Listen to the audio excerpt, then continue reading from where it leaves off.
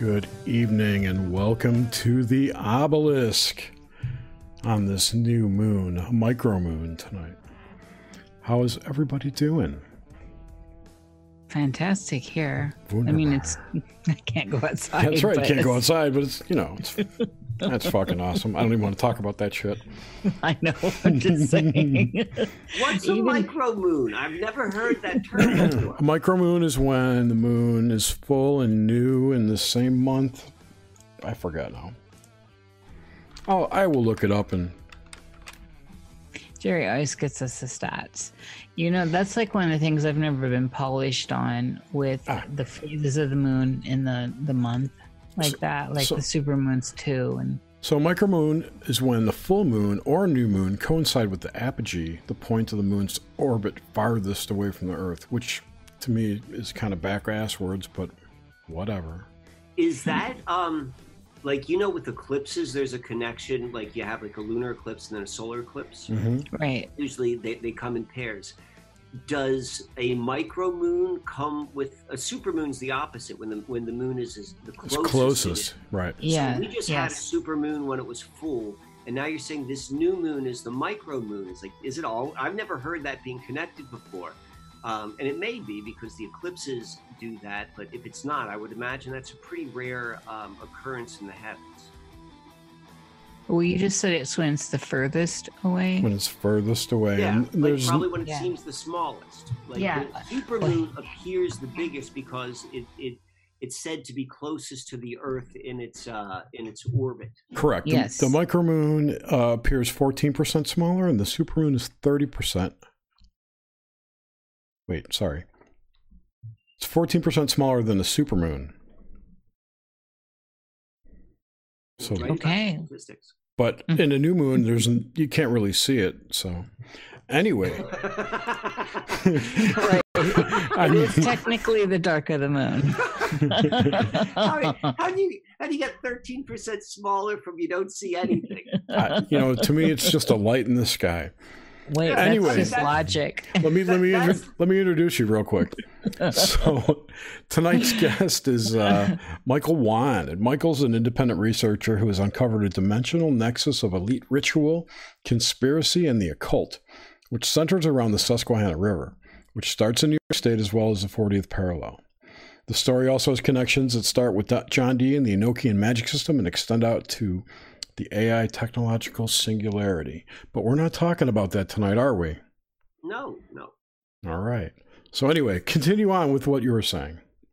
I don't even remember anymore, but I want to respond to that bio. So, I think that bio is a fair description of what the Susquehanna Mystery is, which is a long-term research project, which I did about 5 years ago. Right. But what I think is probably a more accurate description would be like, I'm just someone who's very, very hyper aware of the relationship between the inner world and the external world, both like what I'm experiencing, but then also a recognition, like, everyone else is having that same like individual relationship with the larger one. But what I'm really interested in is where they connect, and specifically the blind spots, the naturally occurring ones, but then also the ones which are done by like skilled practitioners. Right. So like the inner world, the best way of thinking about that would be like neural pathways, and like how hypnotists are able to affect the inner world on that level. And it can also be done on the macro level. And it can be done consciously or purposefully and not purposefully. And we see that all the time. And so that is the field of research and or expertise, I would say, that I bring. And the Susquehanna Mystery is arguably the largest example of like the macrocosm version of a neural pathway, an etheric pathway. They're timelines. They're all like, when you're looking at something bigger than us, when you're looking at the macrocosm and you're sitting within it, you can't quite get it, but you can kind of like sense it. And so we can sense it as like a timeline. We can sense it as all these different things. And I tell those stories. And it's like, I like to do it historically, but the timing of this call is like, what I really think it's important for is contemporary, like, how do you use that information in the real time? And suddenly that became no longer like a luxury for inner searchers, but it's becoming really a requirement for how we're navigating these, what life is showing us, what our collective life is showing us right. in this real time. While you were talking about how you kind of straddle those two worlds, I was thinking about the idea of the checkerboard, and you have the esoteric and the exoteric being the black and white squares, but if you walk the line between those two, you can observe both. That's kind of what you're doing. Well, or try to. Try to. I think that's what anyone the way I see it is, all we're doing is we're coming up with these like models to explain like the unexplainable. So the model I'll use to explain the unexplainable is like, we kind of, once you reach a certain level of like, okay, there's something more going on, and I got this inner world, and like you start to become aware of your own experience, and you realize there's a subjectivity to it, and there's also a like a relationship with the outer world, but it's kind of nebulous. Like once you get to that level, you begin to realize you'll come up against like eventual boundaries or demarcations. It's like, oh, I thought I exceeded all this, and like you're feeling it. Like I didn't realize I was still holding on to this. So there's, once you come to that level, and you begin to realize that's a skill to like fall into life, like being fully engaged in living your life, to like stepping back and like, holy shit, how did I get here? This is my life. This is who I am. And then figuring out how those two interact, that's like, those are skills, and we dance between all of them, the black, the white, and then also where the two meet. And I think if you have the skill of where the two meet, it's like learning how to tightrope walk, or any of these like these physical art forms, which are just like beautiful to watch. But you're like, how the hell did they learn it? But I can't take my eyes off it because it's the most interesting thing I've seen. It's like there's a liminal space that exists between these two things, and the art is learning to exist in that space. That's life. Yeah. And we're always doing it, but then as an individual becomes more aware that, hey, I'm doing this thing, and like we're all kind of doing this thing in different ways, like then it takes on like a new expression. It goes up an octave. Like it doesn't change. You're just like, you're doing it with greater awareness. Right. And you get better at it because it's practice. And we have all just collectively. So like arguably like everyone's going through that. We're going through different stages in our life. And like you're coming in one part of your life, and I'm going in this other part of my life. And so there's always that. And we could have a sympathy for what other people are going through. But usually there's like, you got your life and now I got my life, and we might have a couple things that are shared. Right now, Madonna said this on this really, really freaky, creepy little clip. She's like, this is the great equalizer. And in a way it is. Like everyone is like kind of at the same place. I don't care if you're prepped. I don't care if you're not prepped. You are now facing uncharted territory. And it's like, yep, this is the equalizer. And what I'm thinking is, and what I was saying before, like, whereas this used to be just a fun sort of way to go and explore the inner world, it's like, no, the game has changed. And if you try to hold on to the old way this game was played, you're either going to go crazy or you're just going to get eaten up and steamrolled over. But right now, it's like it just got real for everyone. And because we all got it at the same time, it's a level playing field. Yeah, I Madonna got shit on for that video.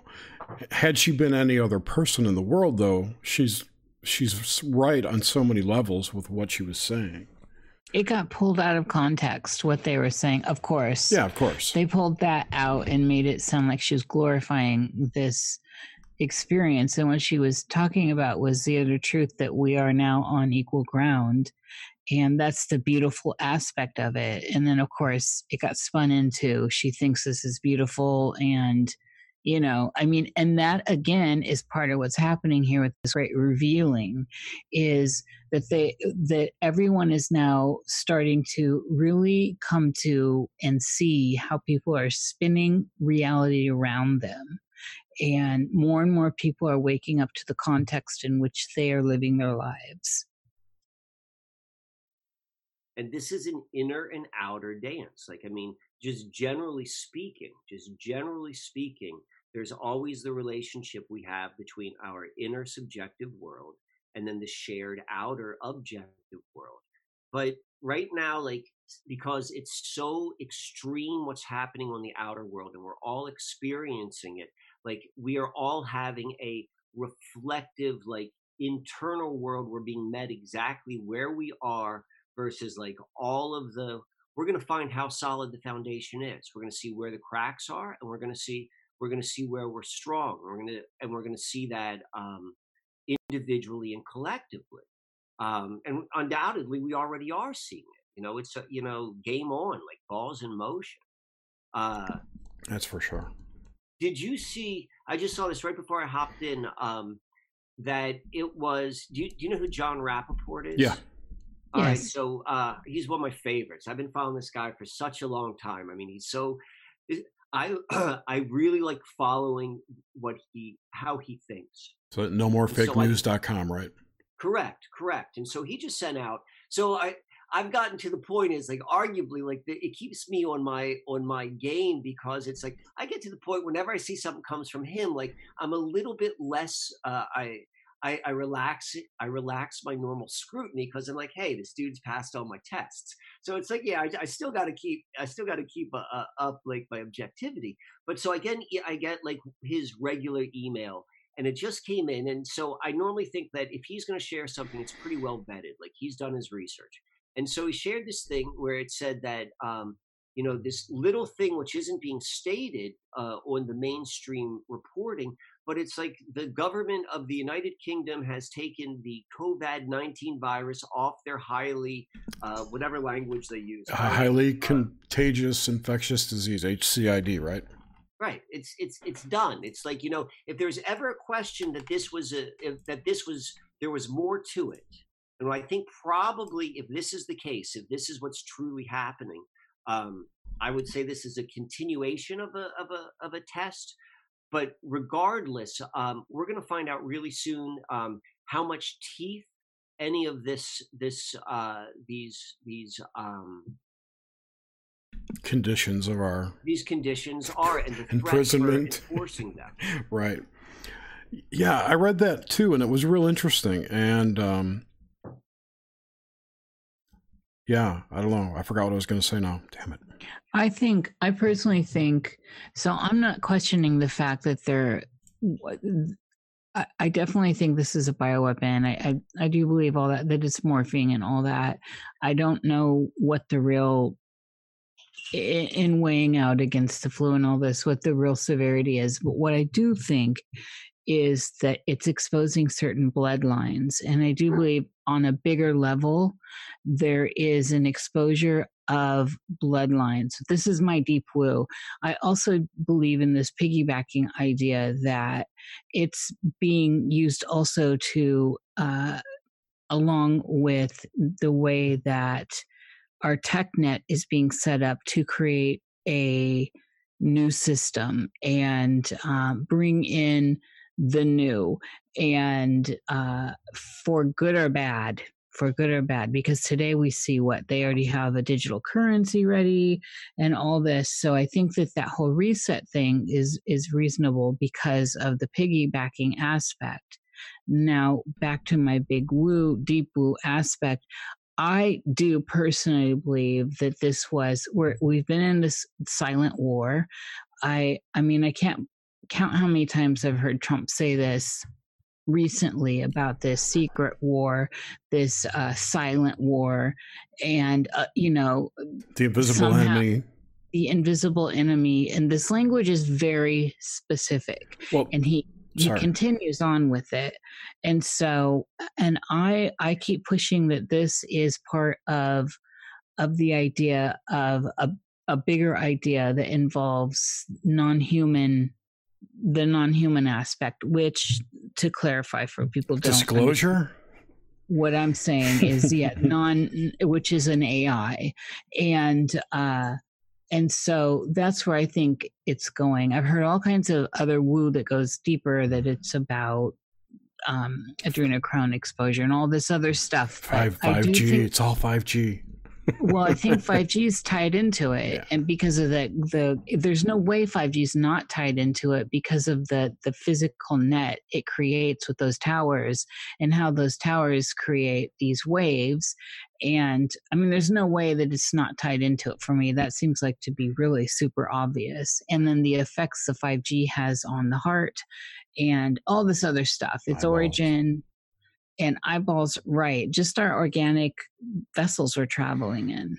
So I don't know, Michael. Where are you? Where are you? Wait, I remembered what I was going to say was that Mike Pompeo called it a live exercise the other day during the press conference. I thought that was. Really I caught that. Yeah, I thought that was very significant as well.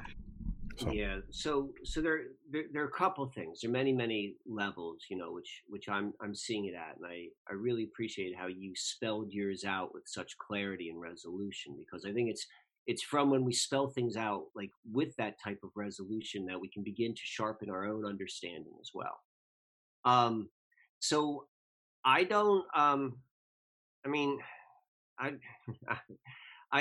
I don't buy the virus thing at all. I don't buy that at all. It doesn't fit with my understanding of like how the immune system works and stuff like that. And I think that all of that is like a psyop. The tests are a psyop. All of that is like, maybe there are some physical things. Maybe there was like some sort of like bio agent in some place to like spike some interest, but I'm not buying any of that. Mind virus, Michael. I'm sorry? Mind virus.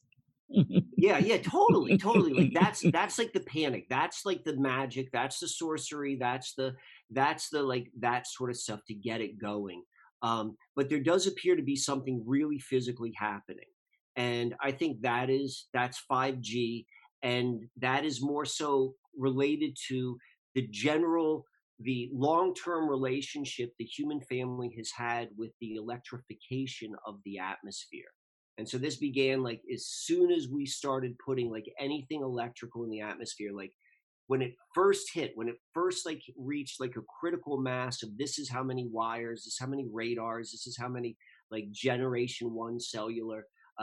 Once it hits, like the human family like goes into like some sort of panic, and we're seeing like a whole bunch of people die off, pandemics appear. And that's kind of like, there's an interesting book which kind of walks through this narrative of how pandemics and just like the overall demise of the human body's vitality over the past 50 or 60 years, and how that ties in with electricity. And that being said, every time there's a major like leap in terms of different types of frequencies which are added in, the reflective there's a corresponding jump in like how the human family / human body responds. And that's what I think we're seeing. And that is going to be that's just part of the nature of the bigger picture of the system we live in. That's just what happens when we live in this inverse electrified sort of world. And what we're seeing right now is a transition, and we're seeing a transition which is being very, very well timed with like orchestrated events to like, it's literally 9/11 squared, whatever you want to say. It's like the same playbook is being used, slightly different change.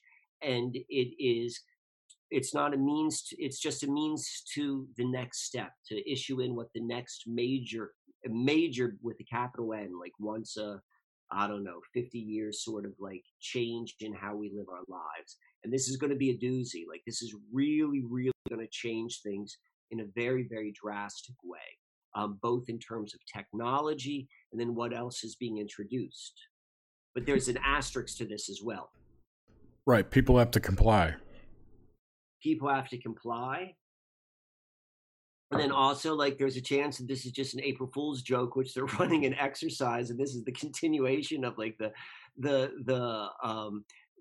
Microsoft or the Bill Gates Foundation thing that was run in October. Like, what if this just fizzles out? Like, what if like in 3 weeks, like it's and like, you know, the next big thing, like, you know, and we've whoever the testers, you know, nothing changes, you know, other than the people that allowed it to be changed. Like, that is a possibility too. This is also a possibility to really, like what you were saying in the beginning, like force people to realize, well, this is how I live. You know, I went through this exercise and maybe it doesn't have to be quite this bad, but what did I learn? How did I wake up? And I think that's unique to each person, because some people are like seeing it like in one way, maybe about their government, in one way about their lifestyle and the things they value. Like, it's just going to meet us where we are. Like, the way you feel about your kids, the way you feel about like your job, you know, what do you want to do afterwards? Well, so Michael, what do you think about, so this is different than, as we all agree, because this is now a world stage event. This is not just here. This is not just in a state. This is not just Nevada, right? This is the globe. And for whatever it's worth, there are very interesting circumstances around the bodies that have dropped, with the autopsies that have been performed, and x-rays with the lungs and all this, which easily can be tied into 5G effects and being affected by that particular weaponry, which already has a history of study. So, you know, this is where I'm talking, and I think we all agree here that it's this big global reset. However, where do you think, and then this is where I think a lot of people may have trouble, because if it's a global reset, and clearly it's a global pandemic in air quotes, how do you think that was orchestrated, that it boiled down to this, that all the countries decided to get in bed with each other and say, we're gonna do this? Like, what do you see as the mechanism to get this going? Well, I mean, and this is when we step over that line to, like, you know, we definitely don't quite know. And however we kind of like articulate it is going to be somewhat limiting to what it can be. The best explanation I've heard is it's almost as if someone ran like the end outcome in a quantum computer game simulation software program, and then this is what it came up with. Like, every single thing is aligning so perfectly, like in terms of like what you're saying, like reset and conspiratorial wet dreams / nightmares. You know, like this, every prepper is like, I've been waiting for this. I've been waiting for this. And like every apocalyptic is like, I've been waiting for this. Like, you know, this is scratching so many friggin' itches. Yeah, it feeds into all the different conspiracy theories, like the Q people, the Q-tards, they're all over it. Oh, it's happening now. You know, those unsealed indictments are going to happen now, and mass arrests. And then, you know, and what you said, that feeds into the prepper thing. It feeds into people's just general fear of getting sick. So many things. Everything. And it's unquestioned. You can't question it. And it was done so well. It was done so well. So back to the original question, well, you know, what's the mechanism that can create this? Like, I mean, this is when we start getting into like, what is worldview or reality view?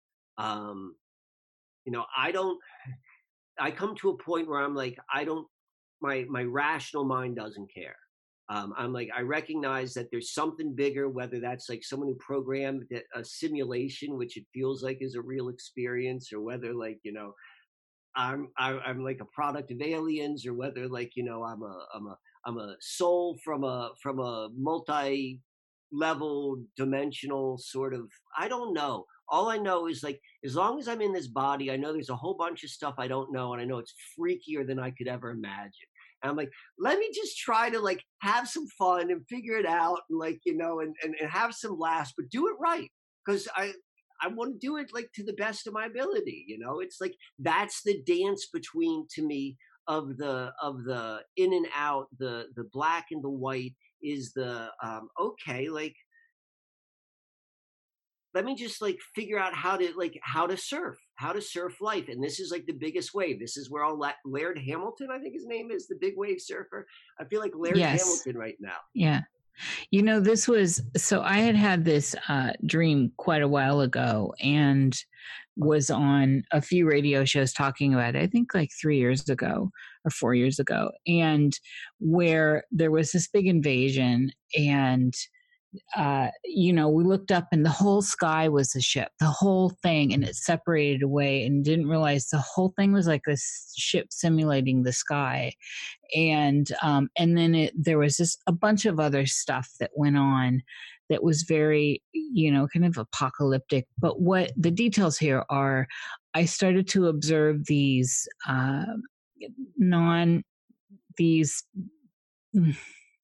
octopi-like things on people's faces, and they were entering in eyeballs and noses, and then it's just so interesting to me.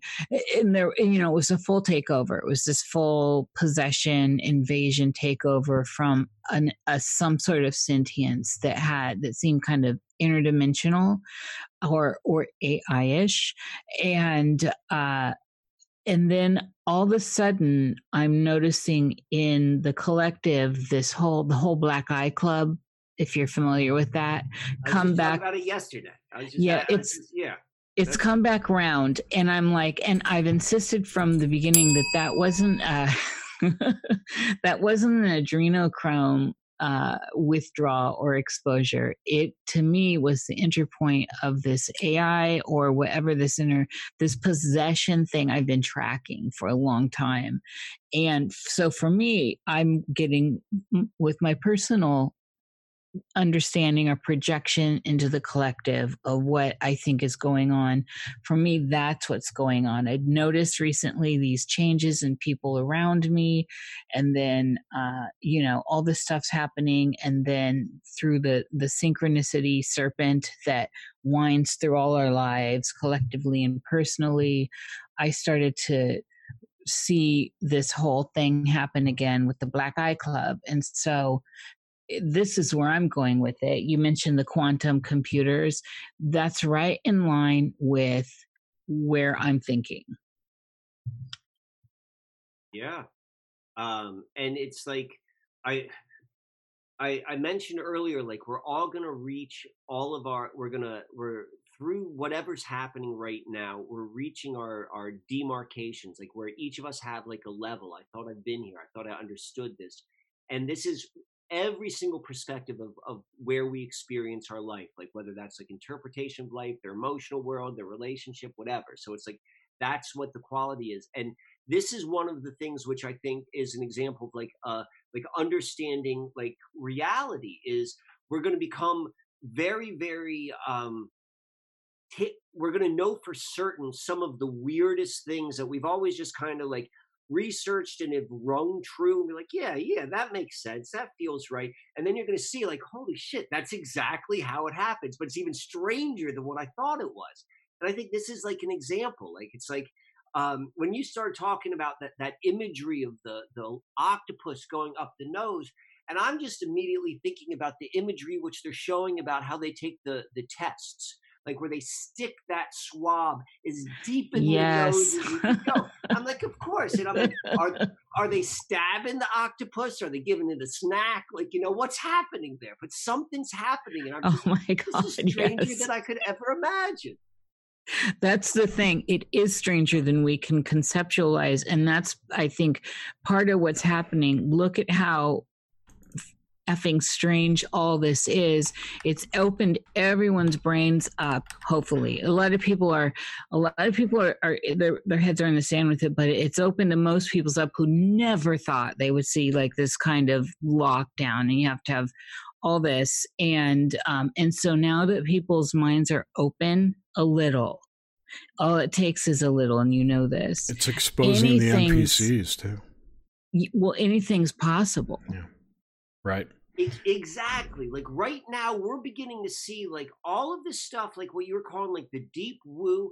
Like suddenly it's taken a little bit more form. Like really weird stuff is happening on a tangible level. Like what used to be thought, it was like, oh, yeah, but now it's like it's so concrete and so in your face. Like that mystery's still there. Like we're talking about that at the beginning. Like I don't doubt like there's still not layers and layers of but like something has shifted and now seems to be like either we moved into another time period, like a change in atmosphere permanently, or whether now it's just like a temporary time.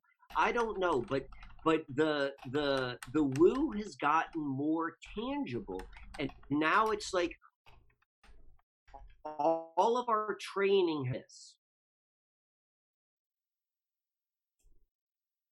Yeah. You roboted there for a minute, so I didn't know if you were frozen.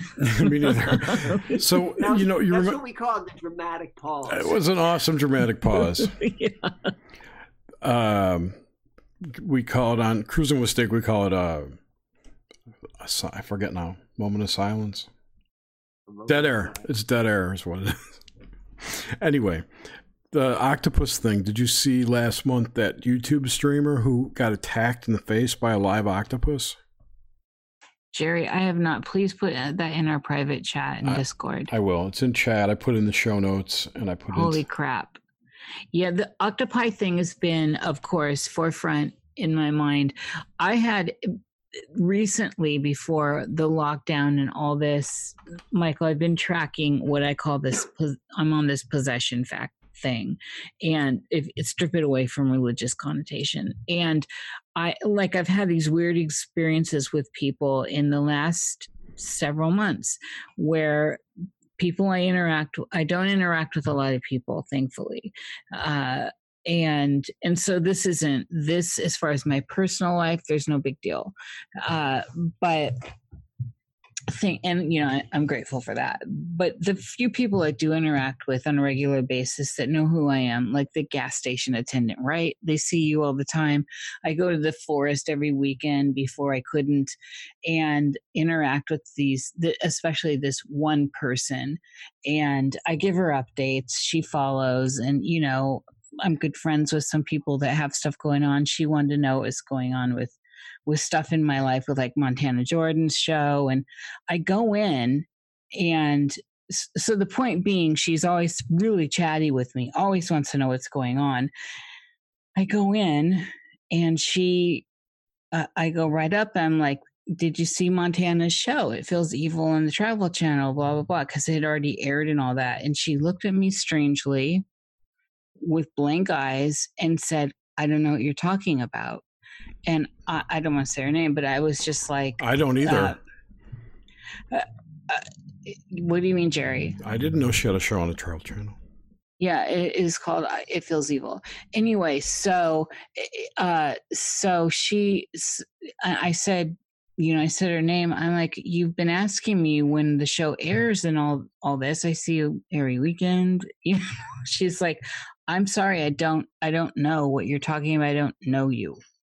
And it was just this like, and the people, she had new staff in there, so she's kind of like the boss or whatever, and they were all looking at me very strange. I didn't recognize any of them, and it was this moment that felt like a Twilight Zone episode, and I just went with it. So I've seen Body Snatchers 70s version, and I'm like, I'm gonna just act like one of them.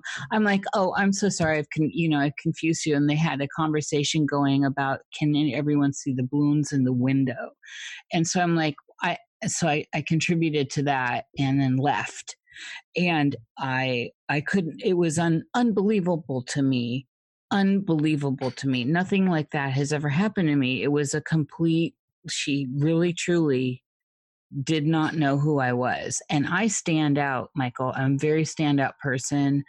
And so there's no way. It's not like I'm walking in there like a normal average chick with jeans and, like I'm in robes. I'm myself and I stand out. And so that was one of these things that was probably in like January, I'd say. And I encountered another experience very similar to that. And I am just like, what is this? So we've got this woo. Did I create this? Is this a glitch in a matrix? Is this a time slip?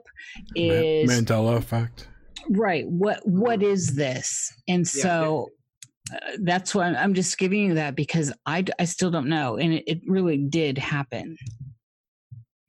So can I reflect on back on that? Yeah, that's why I gave you the story in context to all this. So it's interesting. Like, not only is the story interesting, but then also kind of how you set that up. You know, could it be this or could it be that? Could it be the Mandela effect? Am I creating this? And I think that's what I'm seeing. I'm definitely seeing it in my own life, and I think, you know, you're confirming that other people who have a degree of awareness of, like, you know, I can go and I know what is a normal response. Like, they're beginning to see these very, very tangible, strange things. But the strange things are different. And I think the strange thing is different, unique to what each person kind of works with. And so that is so there's the similarity of, like, yeah, it's gotten weird. And then the uniqueness, the individual within the shared experience is like, this is how mine was weird. And you said in the beginning that you are interested by, like, possessions, or like that's kind of like what's been capturing your attention. Is your sense that this would fall under like something like that? Is that what you're thinking the cause is? Well, since I've had this series of dreams, and for anyone that doesn't, my dreams always really come true. Like my Teething of Melchizedek that I posted in early November, before all this happened, all of it literally came to pass, including people going crazy. But the locusts, this virus coming from Asia, it's 100% hit before this stuff happened. And all my videos are like this. So these downloads, I have a good hit rate, despite all the, despite a lot of people that will, after stuff happens, says this, I predicted it. Well, I've got timestamps. And so I follow these things that I get, these downloads. And like I said, one of these downloads was this octopi possession thing that I've been talking about for a long time. And it is, and I gave you keywords here, 1970s body snatcher film. So I don't necessarily think that, you know, they're growing tubes. I don't think they're growing new bodies, but I think somehow whatever's happening with this 5G rollout has something to do with this other conscious, it's aligning like a portal or something for other things, interstellar, outer galactic. I don't know. It's the D wave, for all I know.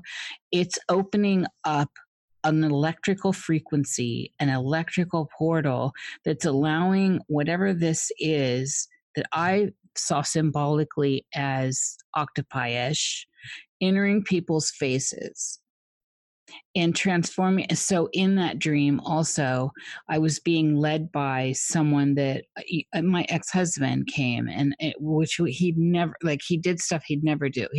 I can tell you, he will never show up in my life with a ring. It will never, it's scorched ground. I'm like the devil to him. So this happening in my dream was so crazy. And because I had such a deep, heartfelt experience with him, and even though I left him, I was like, open to, wanted to talk. I followed him. I did all that. And halfway through the dream, when we were driving to wherever he was taking me, which was this ship, I was noticing all this apocalyptic scenery on the journey to where he was taking me. And then we stopped for gas because the car ran out of gas, but synchronistically the ship he was trying to get me to was there. And I went into the store, and that's where I saw the octopi on these faces. And I saw other people that were fine. They'd already entered, and they had the black eye, right, with the red eye inside. And then so his name's Scott, and Scott's like, come on this way. And I started following him. I realized he wasn't Scott. This wasn't Scott. This wasn't my ex-husband. This was not him. It may have been his shell. our doppelganger, but he was taking me somewhere. And all of a sudden I had that 1970s body snatcher moment, like, holy shit, I'm not going there. And so I made my run for it. And I'm like, I'm not going there. I had that epiphany where this is bigger than I thought it was. I thought this was just like an alien invasion, like old school LA, and invasion over LA or something. This was a portal had opened, and these things are here, and people that you trust and know are not the people you trust and know, but they look like them. They might be their shells. They might sound like them.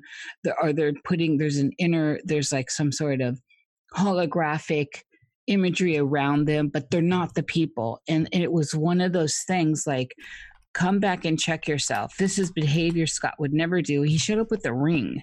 I'm like, oh, well, that's convenient. Where's your wife? Because he's remarried. And, like, this is something he would never do. And so these cues that tell you, like this woman at the store, at the gas station, she just did not know me. She literally did not know me. And it's these little cues with interactions of people in your lives where there's something different. And so the Scott that came to me had enough of his normal personality that I bought it, like I bought it. The woman at the grocery store, at the gas station, we have a very surface level relationship. I'm sure she sees hundreds of people a day. And so there would be no reason for her main program, her mainframe, to have a memory of me. There would be no reason for it. It's just essential, just basic stuff. So like her family and all that. So I hope that gives you a good synopsis of where I'm coming from with possession. You just totally reminded me of that crazy dream I had last month, or at the beginning of March. Share it, Jer. I've shared it already. The one where I saw the woman floating at my door. Yes. Yeah. Yes. But she wanted to come in. No, not her. She was warning me about something that was coming in, and it was like that. It was like smoke with eyes in it that snaked around her and tried to get in my house, and I slammed the door and said no. But that whole thing just is like that's kind of similar to what you were just saying. It gave me goosebumps when you said that. Well, it is. It's very creepy, but I do think it's tied around this 5G. I do think there's a connection with the electrical.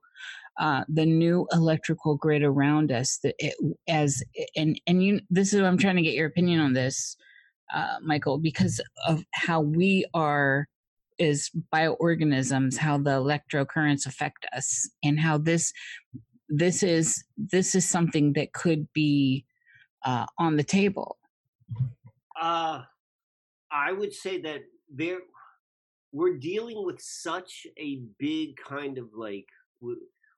Our natural experience is filled with blind spots.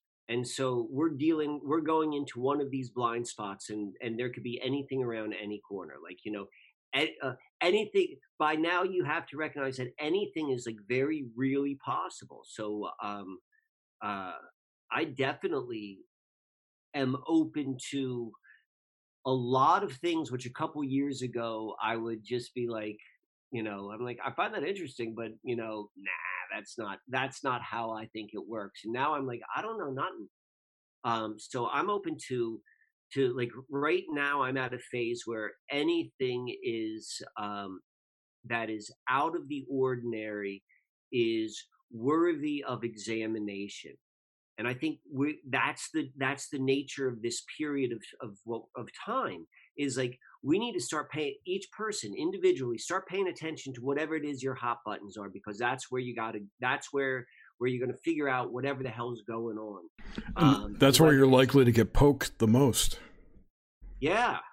I mean, I was just thinking about this. Like, I mean, when you talk about the octopus up the nose, like that hits something within my own, some things which I've heard in the last couple weeks. And so like that felt very like, I'm like, okay, all right. Yeah, exactly. Like that was a bell ringer. I've had really since starting probably in November, but from November leading up to now, like I live I pay a lot of attention to synchronicities and coincidences. I've always lived my life that way.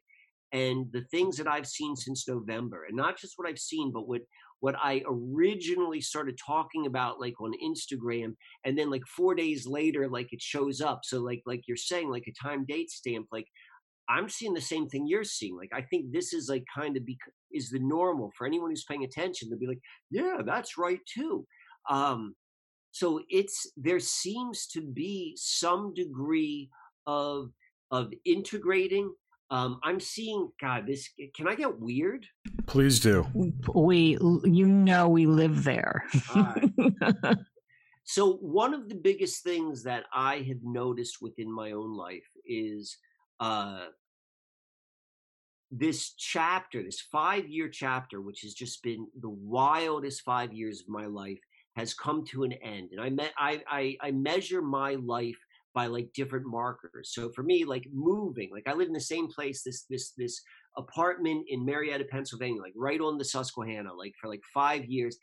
And like I was literally like forced out, like my hand was played for me, like not in a bad way, but it was like I had no other option, and like everything's lined up. So it begins with that. And then like all of this sort of strange things has been leading up, like up into this point where we are right now, where it's just weird.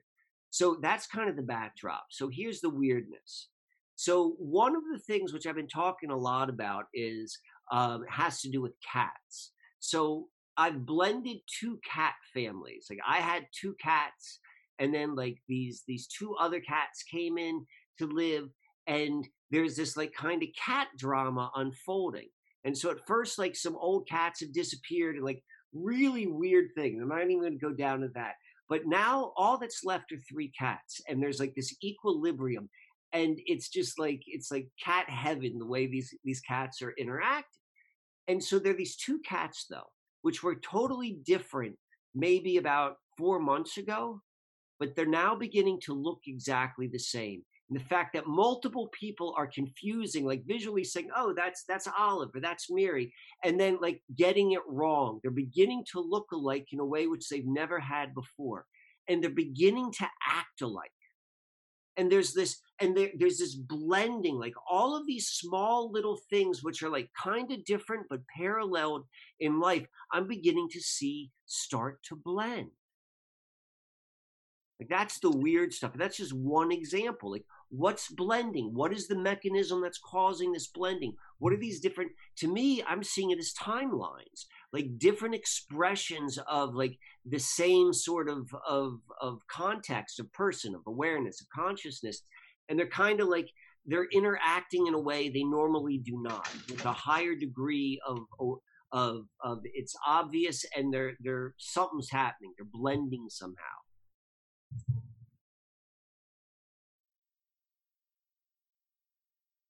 That's wait, I'm muted. Yeah, you're muted. Sorry, Jared, go. No, I was just filling time. I muted myself. I was unmuted to talk, and then I muted myself. Yes, this is. I want to touch on the animals. There's been very strange behavior in the animals around my cottage, and to the point where cats, especially one cat that she just doesn't like me. Has never really, I never see her because she doesn't like me. All of a sudden I get like wherever I go in her space, she's like under my feet, and I'm like, Hazel, what, what's this about? And I could go on and on about the strange animal behaviors, and part of my mind is like, okay, is there an event going to happen as far as like an earth, how they say with like earthquakes and stuff around animals, and I can't discern. Everything's going off. And here's another weird experience that just happened. So it happened, and it inspired me to buy a barometer. That's how intense it was.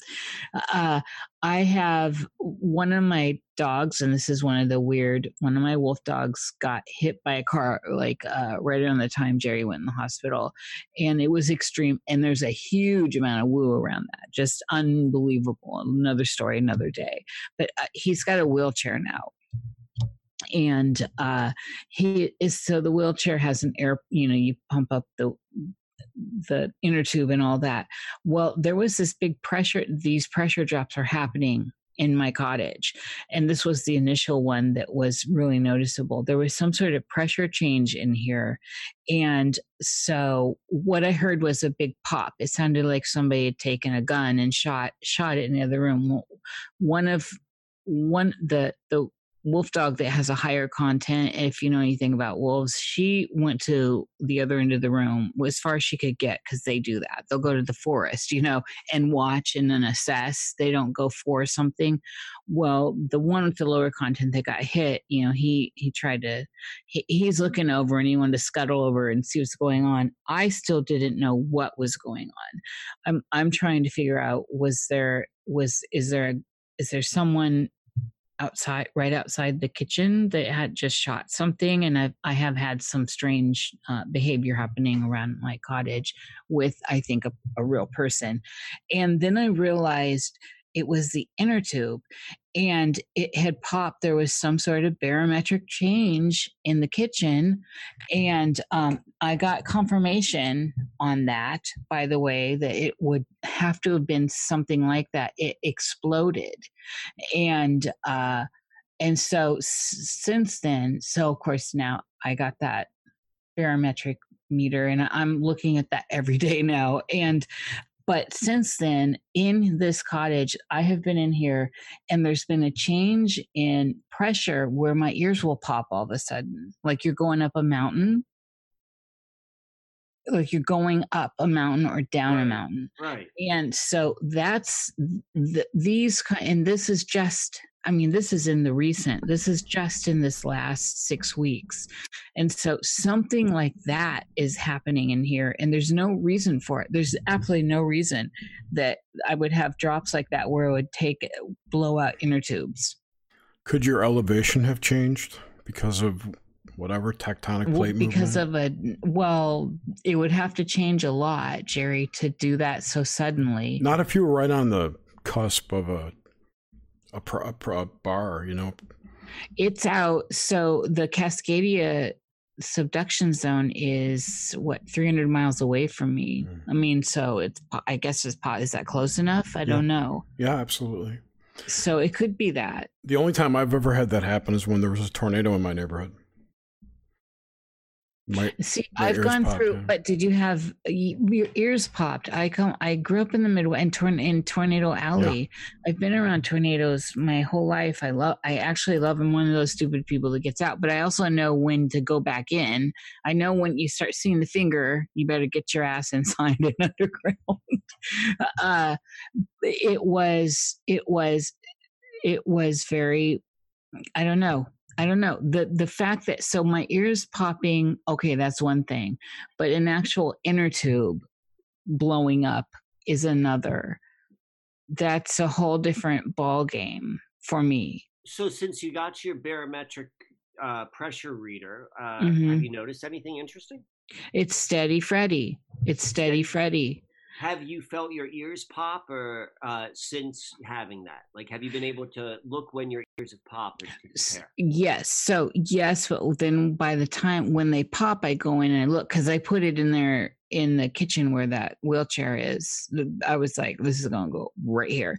And I go in and it seems to be in its, where it seems to, in a normal range where it was when I checked earlier. So I don't know if the pressure drop is happening real fast, that it wouldn't register on that or not. But that's how serious I was, as to gauging, like, get a tool and see what's going on with this.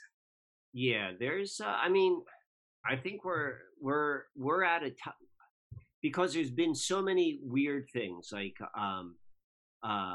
and I'm just, I'm satisfied with that, with saying this about myself. Like, that now, like, any time which could be like a clue to, particularly what you're saying, you're talking about, like, on the fundamental, like the environment level, like, where we live our lives, like, the environment we're experiencing reality in, like, you're picking up changes there. Like, I think that's definitely worth an investigation, and then also with a freedom of like it could be associated to like so many other things, like beyond just like the barometric pressure. You know what I mean? Because I think that's you're probably onto something. I got also a reading. I have this on video. So I'm saying, so within like this, and this is in the last 4 months, I was coming back from shopping and for food, and which normally is an every 6 weeks to 2 months experience, because I hate going into public. People bother me. Yeah, I don't like being pushed around and how unconscious people can be. And in general, this is a normal thing in my life. I just am an introvert, and I prefer one-on-one. And so driving back home, I noticed this front, and of course you notice this if you live on water, right? You can see a rain front, you can see where it starts, right? Mm-hmm. I mean, this is common. And you're like, okay, there's a rain front. You can see right where the water is, or you can see right where it's not raining and right where it is. Well, this was very bizarre. I'm like, oh my God, that's like right over my house. And so it's in the block. It's not just my own house that was covered, but it was this whole little section that included my cottage. And it was hailing, gigantic hailstones. I've got video of it. So it's literally like a sheet of clear blue, and then hailing over, I'd say, a block area of where I live. And so, and then it was gone. So I don't know what that is. I've got it on video. I don't know. But it's stuff like that. And so when I go online and I look, I see a lot of other people posting this kind of stuff. I'm not the only I'm not the only one seeing this stuff. I'm not the only one experiencing it. But because I'm open to the synchronistic world, I'm open to the woo, I'm not closed off, these things. And then I like to get the evidence if I can. And that was just like another thing. It's like, well, what's this? What is this? Have you correlated that with the Schumann resonance? No, and that's another thing to do. But I am coordinating it with that dream I'm talking about, and I am coordinating it with the way they've been rolling 5G out in my town with the towers. Check out these spikes we've had lately. Yeah, yes, I've been following that, and I've been seeing how crazy that is. And then, that makes a lot of sense with the Paul Laviolette stuff for me. That's the galactic wave. Well, apparently we are in the process of, or just have gone through the galactic sheet in the solar system, if that shit's even real. Can you explain that for people, Jerry? Sure. So the galaxy is disc-shaped, more or less. And our solar system moves in a sine wave up and down around as we rotate around the galaxy.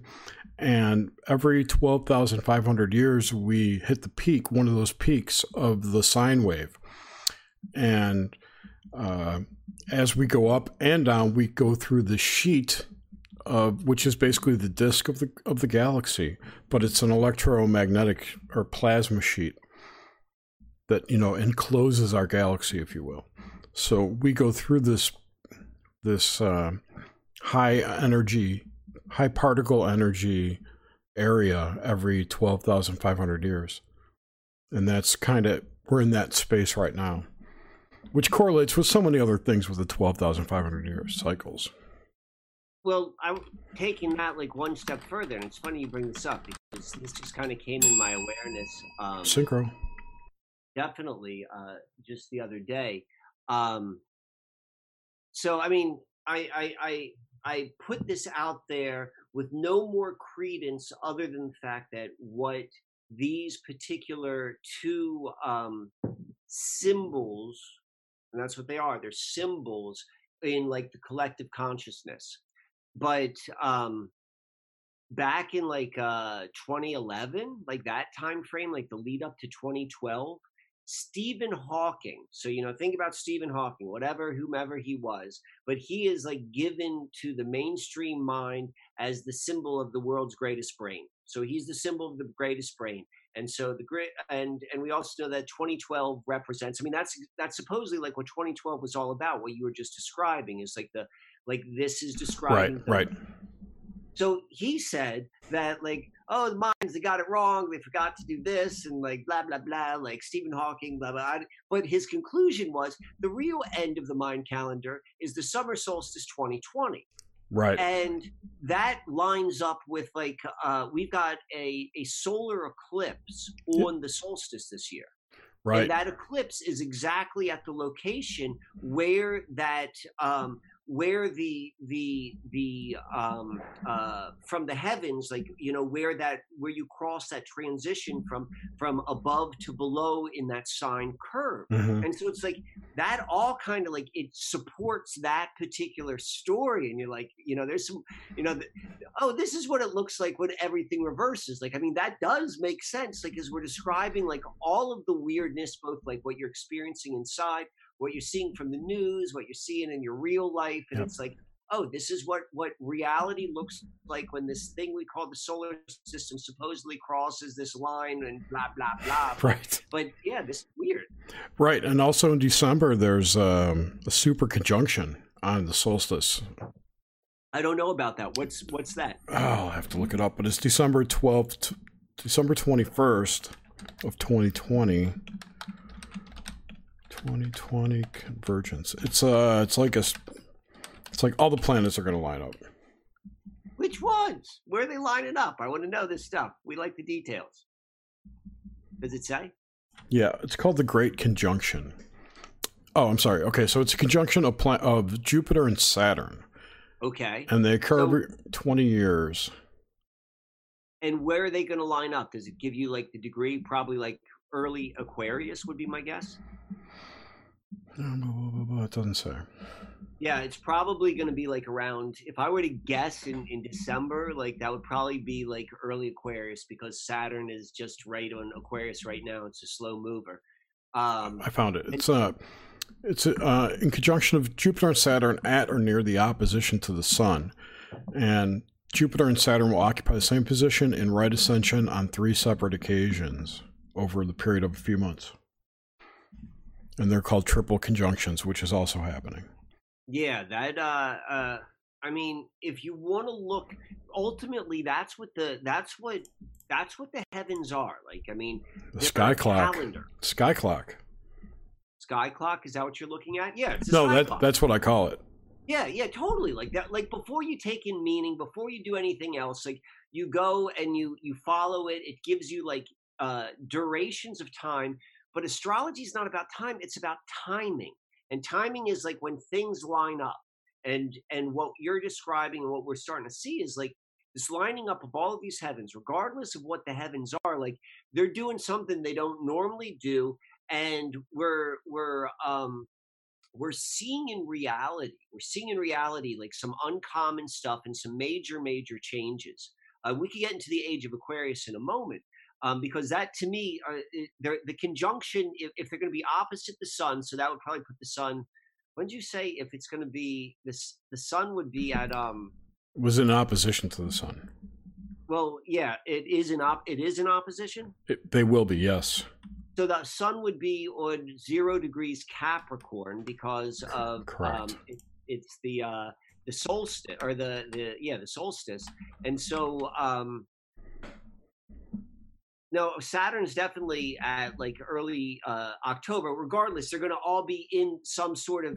That's why convergence makes more sense, because you got a double conjunction, then they're off by 30 degrees. That's a rare event, yes. Particularly on the solstice, particularly on all the other stuff which we're saying or seeing on the equinoxes and the solstices, as we're saying the other eclipse. So, and we're crossing over that. Above the galactic plane to below the galactic plane, or maybe we're going the other way. I'm not certain. But yeah, maybe that's what explains all this. You asked what the mechanism is. It's the conjunction. I'm sorry, I just found the information you're asking me about. It's going to be in Aquarius. 30 degrees east. Which is a good segue into what you're saying. What are you saying about Aquarius, Michael? Well, this being a marker of perhaps, so there's a general idea of the different ages, and so it's been put out there that we're moving into the age of Aquarius. I've had a little bit of difficult time to confirm with what that supposedly means with astronomical data, but I'm not an astrophysicist, so I could be totally not doing it right. But that being said, we're said to be moving into the age of Aquarius, and what that this particular really strong conjunction lined up in Aquarius, in particularly early Aquarius, that would, and we're talking about starting a new cycle, it all kind of makes sense. And what we're seeing happening in the outer world is are very Aquarian type of expressions. I would call them inversions of the Aquarius ideal, but nonetheless, they are Aquarius expression. And so that makes up too, that makes sense too, because, the way I see it and the way I understand how things work is, there are people who are in the shadows who orchestrate real life events to correspond with the story in the heavens. Whether and I mean this in the most literal sense. I'm not talking about this in anything woo. I'm talking about why do you think the Federal Reserve has 11 different constellations etched in the glass at their headquarters? And this is what you would do if you wanted to influence, particularly for an ugly way, which I would say what we were talking about before, you would go and coordinate your particular movements with the greater clock. Why couldn't it be also that the clock drives the narrative on this plane and that those things are just expressions of the system? Well, it's probably both. Yeah. And so it's kind of remember we talked about the inner world and the outer world, yep. And you could participate here, you could participate there, you could participate where they meet. And so if you are rather skilled, and if you're a part of a guild of rather skilled and well-connected people, you would do just that. It's all coordinated. Of course, I'm going to plan my events to be in alignment with the heavens, and the heavens are going to influence me, and it's going to happen this way no matter what. That I don't know, because I still see, though it is a universal story in astrology, it's primarily Babylonian in terms of the underlying construct of the 1260 ratio. Objectively, planets are in a location, that's true. And then when we put on a particular zodiac, we're doing a filter to understand it, but nonetheless, it's a pretty big filter, and it's been an accurate expression of reality, or at least the story we're told of reality. Right, so absolutely. And the stuff which we're seeing, for the most part, I don't, it's yes, it's probably a reflection of the greater story, but I computers, we're on computers right now. I think computers are a great thing. I'm not saying get rid of computers. I'm not saying the internet's a bad thing, but I am saying the internet, the underlying motivation behind it was always military. It was always having to do with death and destruction. Developed at DARPA. To actually make computers, you literally have to go and use destructive elements to extract the rare earth minerals. There's slave labor involved. Everything about the foundation of the computer industry is destructive. I believe the computers are a truth of the Aquarian age, which is there's a way that you should be able to access all sorts of information and connect with whoever you want, everything about it.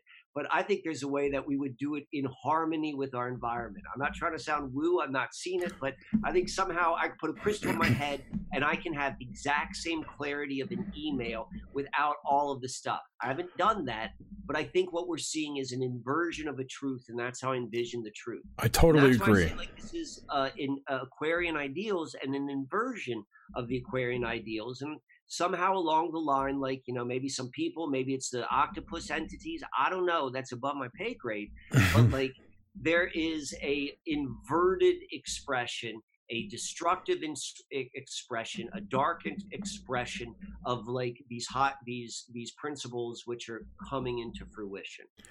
Yeah, I totally agree with that idea of the internet being this copy of an organic thing that used to exist, a network between humans, call it telepathy or whatever you want, right? That we had this ability at some point and lost it, if that was, through DNA meddling or just over time we've forgotten it, or from maybe the last mud flood. Who knows? You know what I'm saying? It could be any reason. We have no idea why, but this is a copy that's replaced our natural abilities. And some people would call that satanic, but exactly. I just think of it as like an inorganic force has created this narrative, and it can't create things it can't create organic things, so it has to create copies of organic things, like the internet, like transhumanism. All these things are copies of nature. Same goes for like allopathic medicine. Those are all copies of natural things that, we used to use, but now they have, quote unquote meds. Anyway. Yeah, and they've been inverted. And what I think about this a lot, like as it relates, and the reason I think about this is because I think it's a very effective way of navigating reality. Is like, you can ask yourself, like, what is the higher truth? And is this being an expression of something which is in harmony with growth and expansion? Or is this part of like, of the inhale? And there's a place for the inhale. Don't get me wrong. You can't just expand a balloon. At some point it needs to contract somewhere. So there's some of that, but it's either primordially like, being driven by the expansion or the contraction. And that's what, to me, is how I see the inversion, and maybe the artificial, like as you described with like the transhumanism, and that corresponds with it.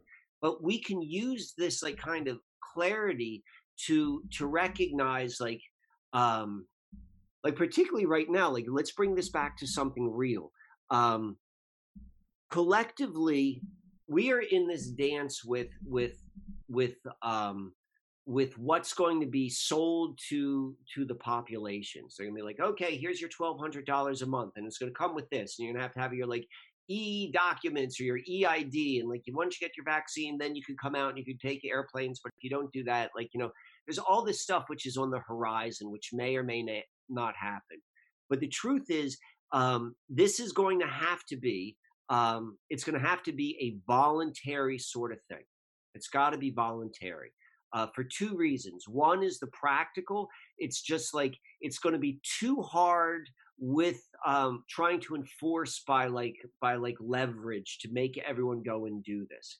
Possibly with like the robot armies, but I don't know. I've just heard about them on videos. Maybe they exist, maybe they don't.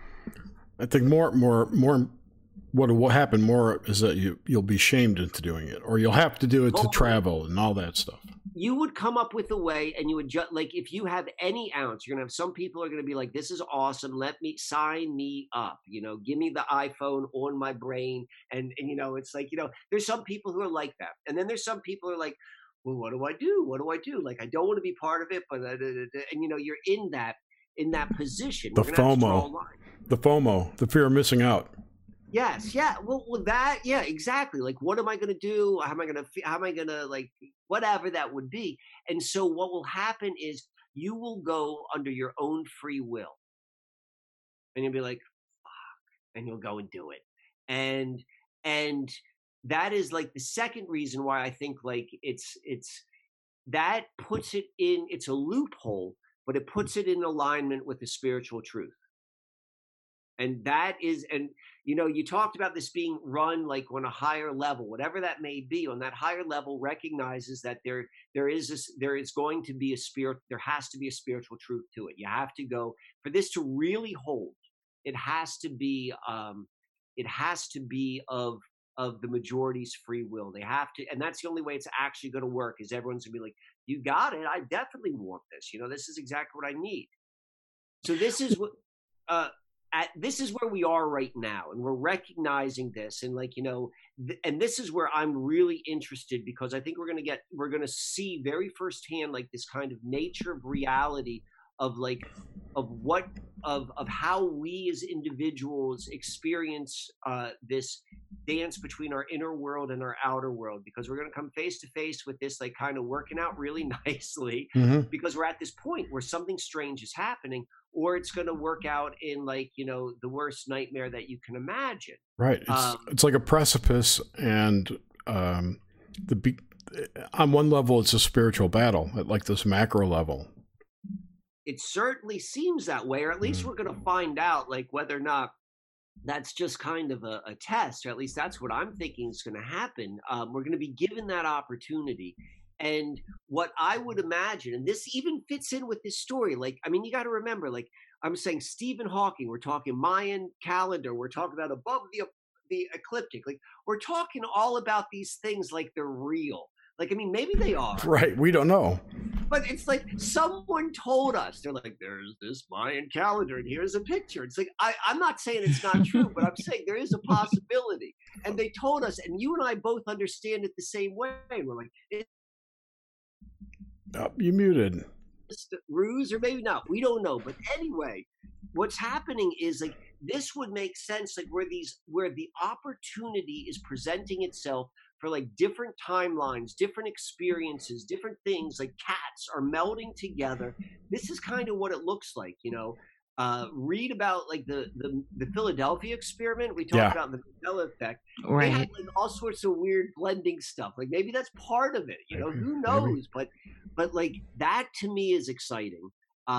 It's exciting in the fact that like, may you live in interesting times exciting.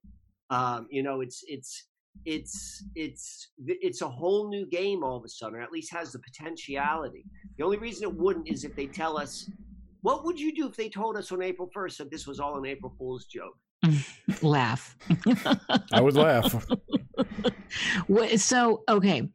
Right. Well, this is, you know, the way I boil all this down too is I came online for this. This is why I'm here.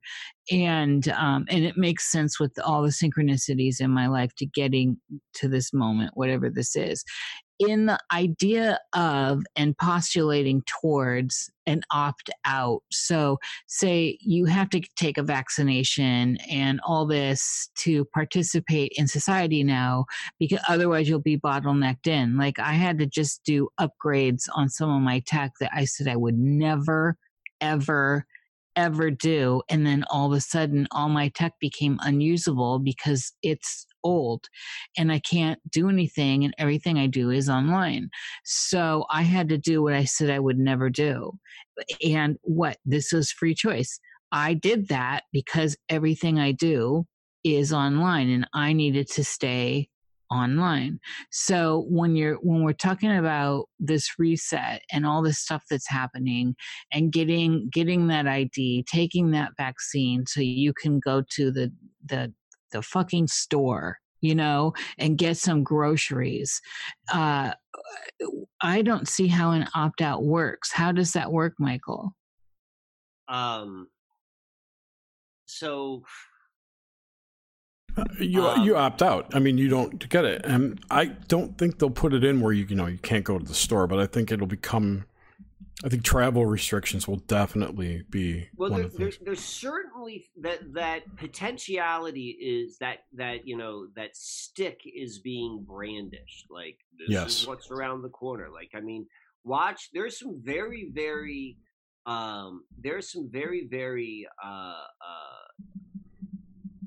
strong videos that are out there where people are showing like, you know, this is what's happening in China and this was happened here, and like when you see the big picture, like everything's kind of lined up perfectly, right. And you know, it can look really scary. And here's a good example. You won't be able to get hired unless you've gotten the vaccination for coronavirus. you won't be able to leave your house. Like, I don't think that's they what can. I'm saying. So how do we opt? Like I do not want a vaccination. I don't care what other people think about that thought. If you're vaccinated, you should be fine. Okay. So leave me alone. And, Yeah, true.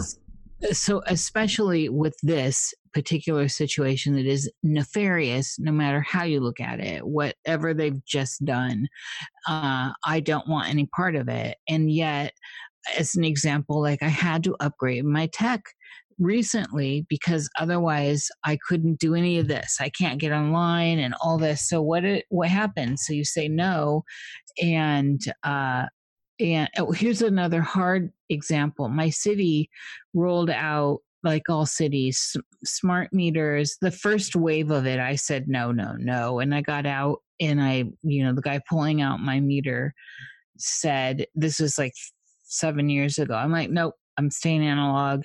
I'm like, how dare you come on my property, first of all, and just take my meter off? I was so offended. And he'd already done it. And then, so they sent me a new alleged analog meter, and this was electrical. And it's not, but it's not like the digital looking ones, but it's a digital looking analog one. Anyway, long story. So recently my city rolled out new smart meters with water.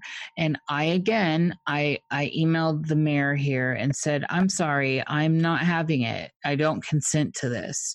And she didn't even respond, of course. And she, forwarded my email on. I'm in a little town. She should have spent the 5 minutes to respond to me, by the way. It's a small town.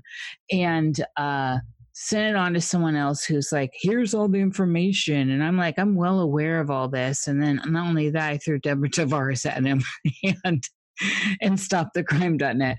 And I'm like, I'm well aware of all this and I do not consent. And that bought me time. They didn't bother because I used those words. I do not consent. Now, this stuff happens and the city's sending out all kinds of stuff, like, the towing the line with, you can't go out, this and that and this and that. And by the way, addendum, the smart meters that didn't get installed for water are now going to have to be moving forward because of blah, blah, blah, blah, blah. And I'm like, okay, so I said I don't consent. That bought me time. Now there's this pandemic. I have no personal rights at this point. The state is the law, and that's that. So I say this is where I postulate. Like, I don't want this vaccine. I don't want to play this game. I do not consent. So I don't consent. They don't give me a vaccine, but then I can't go and get what I need. I can't do what I need, just like with this, having to upgrade my tech. How does that actually work in the end? What are people going to do that say no? Well, when you can't do anything then? So this is the truth. So part of this is, so we're going to dance a little bit between like reality, I gotta live in my body, and I want to eat, and I want to have like experiences being a human, and then we're going to talk about like maybe like a little bit spiritual, because we're a lot of things are this is blending. This is like why we're talking about, like, this is uncharted territory. Specifically, like, there's going to be there's the system itself. Like, we have to admit, like, if you want to be part of the system, which you have always been a part of, which I've always been a part of, and we were born into it. We didn't ask to be part of it, but this is what we grew around. There's going to be a line in the sand, and it's like, you want to continue to be part of it? You still want to go and fly on my airplanes? You want to still go and drive my cars and have my electricity and my petroleum and my computers? Well, guess what? You're going to get the vaccine, because that is true. Like, you may not have agreed, and the same is true with me. I may not have agreed to all of these other things, but like, we are part of a system where it's going to probably become clear, like, you don't get to pick and choose. Like, the whole system is corrupt. You may choose to look the other way, but like that seems to be happening. And that's like physical reality. But there's this other part where I don't know this is the case. Like I'm just saying this mostly out of like sense, like I'm sensing this makes the most amount of sense. And then also like my understanding of how reality in life works is probably two things is like there has to be like a step into the unknown of what would life actually look like without this, without the safety net of this structure. And there has to be like a group of people, like there's got to be like a critical mass. But then there's like this other part, which is like the asterisks I made before, is like I think it's going to be, and this is where it just gets woo. Can I get woo and weird? Please. Yes, we love the woo. Stop asking if you can. This is your woo land. All right. So you mentioned the mud flood, and I don't know if Tartaria is like, you know, a psyop. I don't know if it's real. I don't know.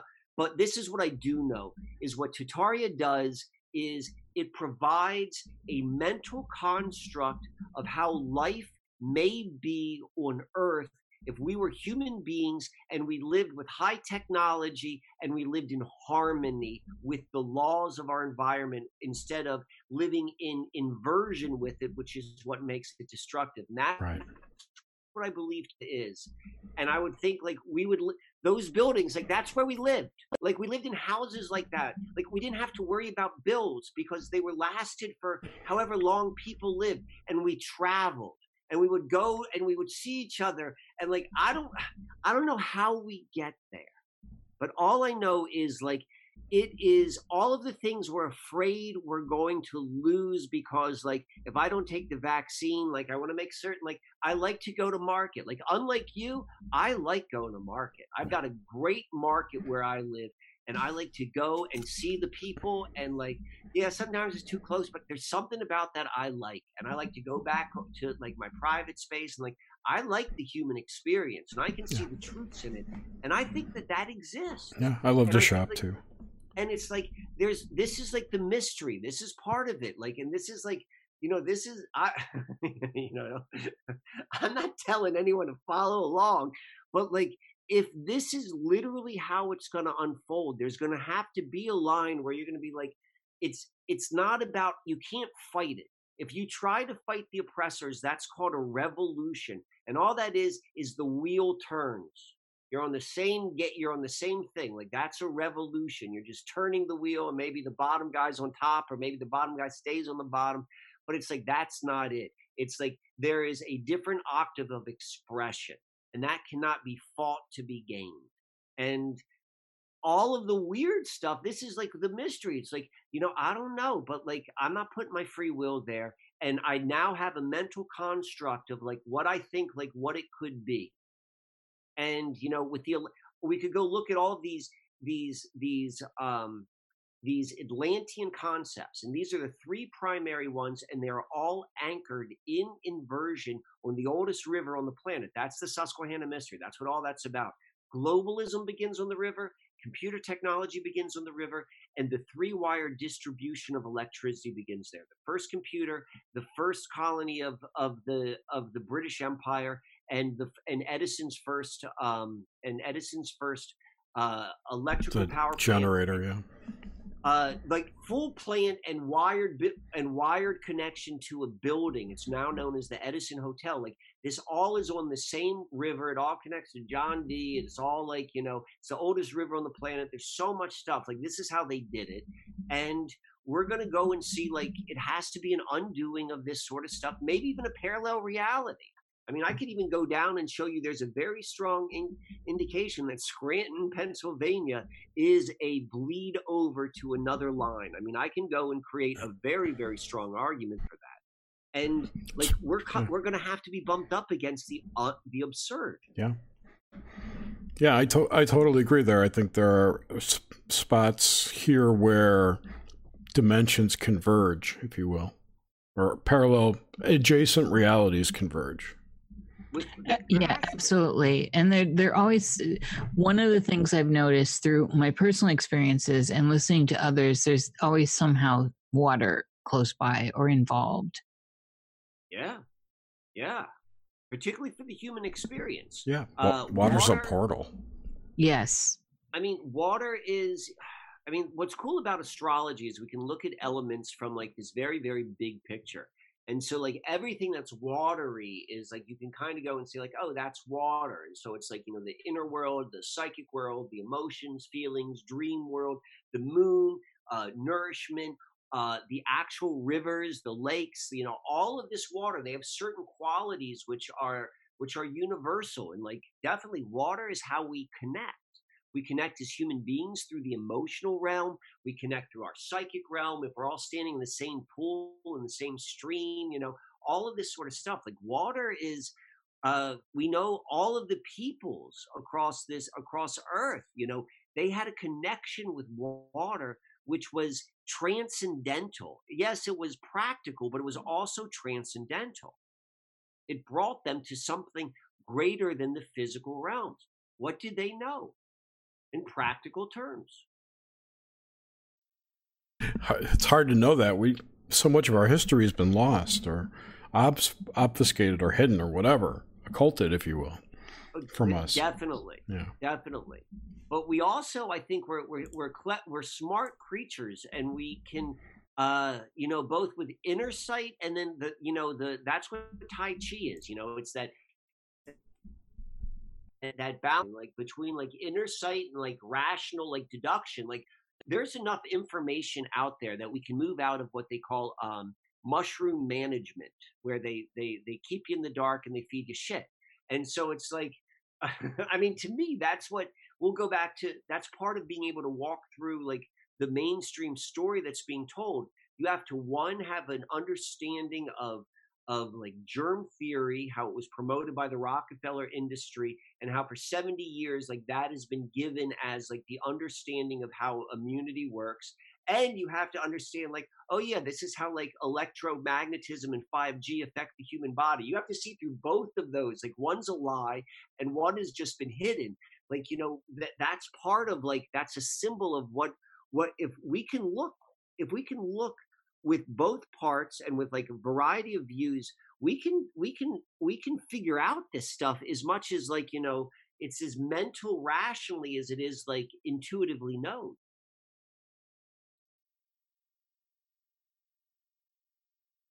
Go ahead, Nish.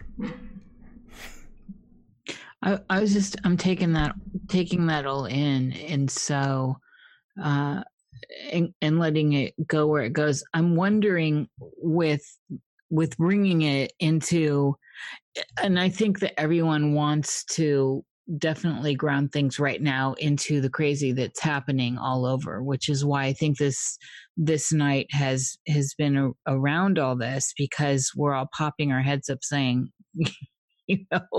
even the most sleepy of dreamers is popping their heads up going, what's going on? I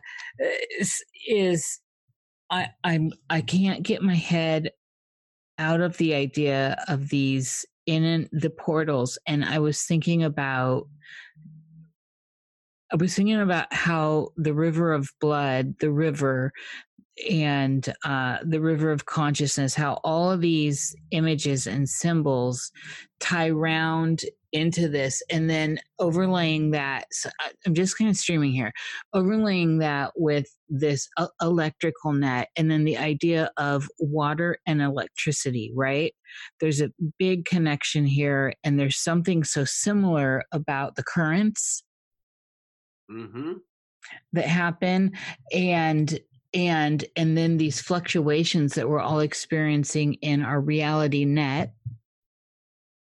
And I think everyone's experiencing something strange in their lives right now, whether they want to admit that or not. And so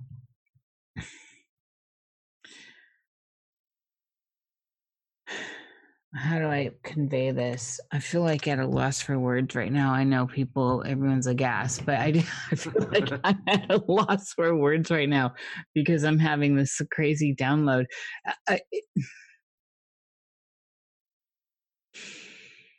Oh, Michael. So let me respond for a little bit, and then like then you can come back. So to to me, like having like really like uh, sat with this and researched this and like experienced this, like this strange correlation with rivers and many levels over the past couple years. Um, where what makes sense to me is we're on this thing which we're calling Earth, but we don't know what it is. We don't know where it is. We don't know how we got here. We don't know who designed us. We don't know nothing like that.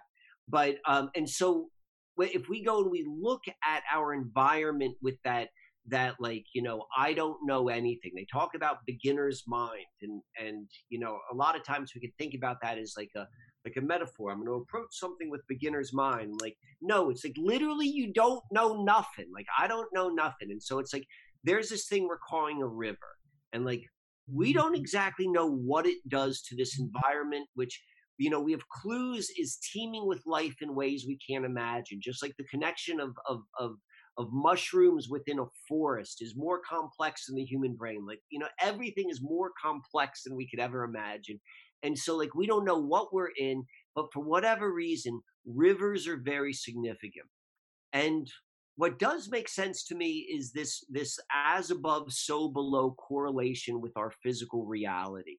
There's this fractal nature. It's not exactly like perfect like what you might see in some of like fractal art, but it's generally the same. It's not, you're in your physical body. You got your torso, and you got 5 things coming off it. You got your head and your 2 arms, your 2 legs. You got your palm. You got 5 things coming off it. You got a head. You got 5 holes. You got feet. You got 5 toes. Like toes. We're fractals. And so, like, so we look in the human body, and we can see like whether it's like within the circulatory system, and we've got like major different.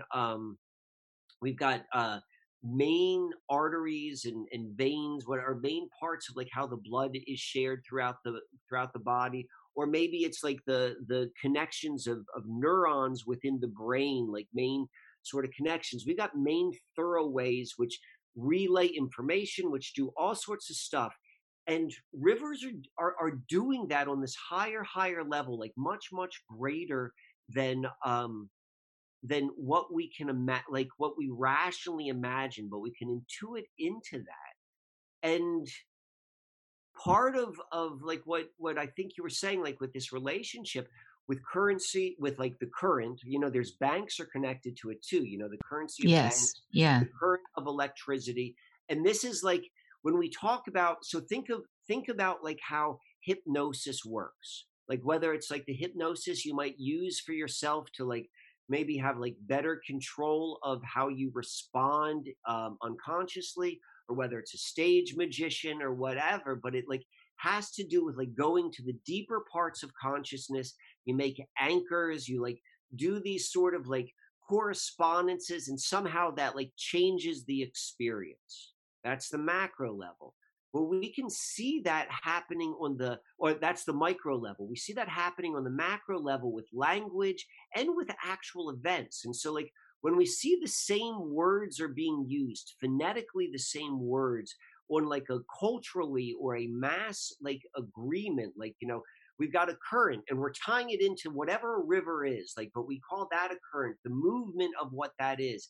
And then we put electricity and like the movement of electricity, and like the currency goes through the banks and the river banks and like all that sort of stuff. Like Jordan Maxwell was a master at like, you know, breaking that down, like, hey, this is kind of how you're hypnotized. Yes. And this is how the magic works. Like, it's like it hypnotizes that level. So I want to bring you down to the Susquehanna River. Like, this is the oldest river. So it's the reason why I say that's significant is because if you look at the human body, and the oldest could be whether you want to call that evolutionary, or whether you want to just call that in terms of like the development of the human body inside as like an embryo in the mother.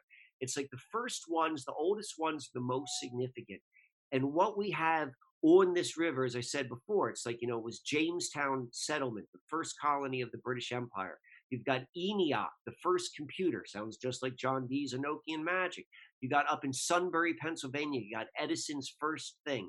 But then also right in the secret spot, like whatever this river is, and I'm just scratching the surface, but what we have as it relates to electricity, and electricity is so important in terms of understanding what it's done to the human being. But that's where we have 3 Mile Island. 3 Mile Island is a nuclear power plant to develop electricity on the river, right on the 40th parallel. Go look this up. Last year, a week before, actually, I think it was 10 days before the burning of Notre Dame Cathedral, was the 40th anniversary of 3 Mile Island, TMI, Tiamat. This all, like, I mean, if you go synchronistically, the amount of connections to like Rosicrucianism and stuff like that is so strong.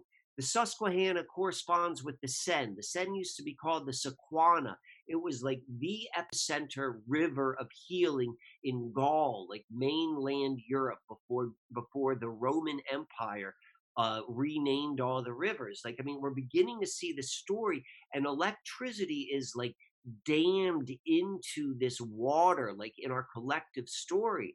So when you're talking about like there's something kind of like there's something off, like, yeah, there's been an anchoring, there's been a hypnotic anchoring in the collective consciousness. And Tiamat has to do with like goddess worship.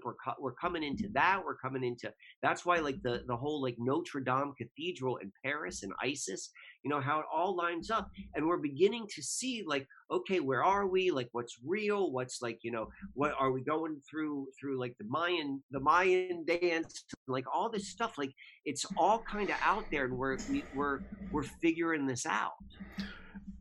Also, 3 Mile Island, nuclear power, what that really is just heating up water. Yeah, you're absolutely right. So you get the whole boiling frog metaphor kind of fits into that. And the Age of Aquarius also brings in, I'm sorry, not the Age of Aquarius. We've got that magnetic reversal that we're in the process of going through right now too. And the heart pulse, how the heart is basically the electro center of the body. It's the electromagnetic center because you're pumping, your blood has iron in it, right? So all the blood that's circulating through your heart is creating magnetic torus in your chest. So this is great. Can I tell you how I'm sorry, I don't want to hijack this, but this is just like so ridiculous, like in terms of its diabolicalness. But I think that is part of like, you know, how people would wake up is, so what you were talking about, like the majority of information which we understand about the electromagnetic field of the heart, it comes from the Heart Math Institute, right? Mm-hmm. Like, yes. You know, that's where we learned a lot. They like studied it, and so what they say is like that field, like when they show that torus, like extending from the center of the body from our heart field, it's got a radius of 3 feet. Okay. Yep. So another 3. So when you go and you stand in your 6-foot social distancing, it ensures that you and no other human being. Yep. I mean, holy shit. Absolutely. Go and like just the normal interaction, like, you know, that's the herd mentality. We're strong when we're together, but this is how we make certain, you know, that's the upside version of herd immunity, not like the inverted definition of like, oh, everyone gets a vaccine and then like you don't get the illness. Like, no, the right one is like when we're together, when we're human, there is something that happens, and we can understand that through the heart math. And by keeping everyone separated, it's like that is literally the most inhumane thing you can do to a human being. Yep. And you know, that's either going to wake you up to your humanity, or it's going to go and turn you into a transhuman. This is the sex dolls. It's like, you know what, you can't have like an actual physical partner, but here's your sex doll. You know, it's all this sort of stuff, and this is just like at least for the plan that's being put in front of us. I'm not saying this is going to happen, but this is what they're telling us, you know, and this is what's right in front of us if we choose to continue to go down that particular, and it has been ingrained in our collective subconscious through like this TMI stuff, but it is not definite. No, it's a timeline that's a potential. Yes, and they use the state-sponsored magic on the oldest river. That's why this stuff happens there. That's the ritual. And to your point, I don't believe it was all done purposefully. When you said you think it's just like a reflection of the times, I think it's a reflection of the original spellcraft, the original state-sponsored magic. Whether or not they realize, like if you read the history of Enochian magic, like this is what they did. They opened up the watchtowers, and this is what they let in. They told John Dee, they're like, hey, we're going to let in some chaotic energies, and they're going to go and we could go down that path, but it lines up. Like this is the story they told, and this is why it's anchored on the oldest river, just like hypnosis. It's macro level hypnosis, which is a timeline. We all live out a certain way, which is a timeline. It's just higher dimensional, so we don't quite see it as a line. We see it as something else, but it's because it's above our consciousness.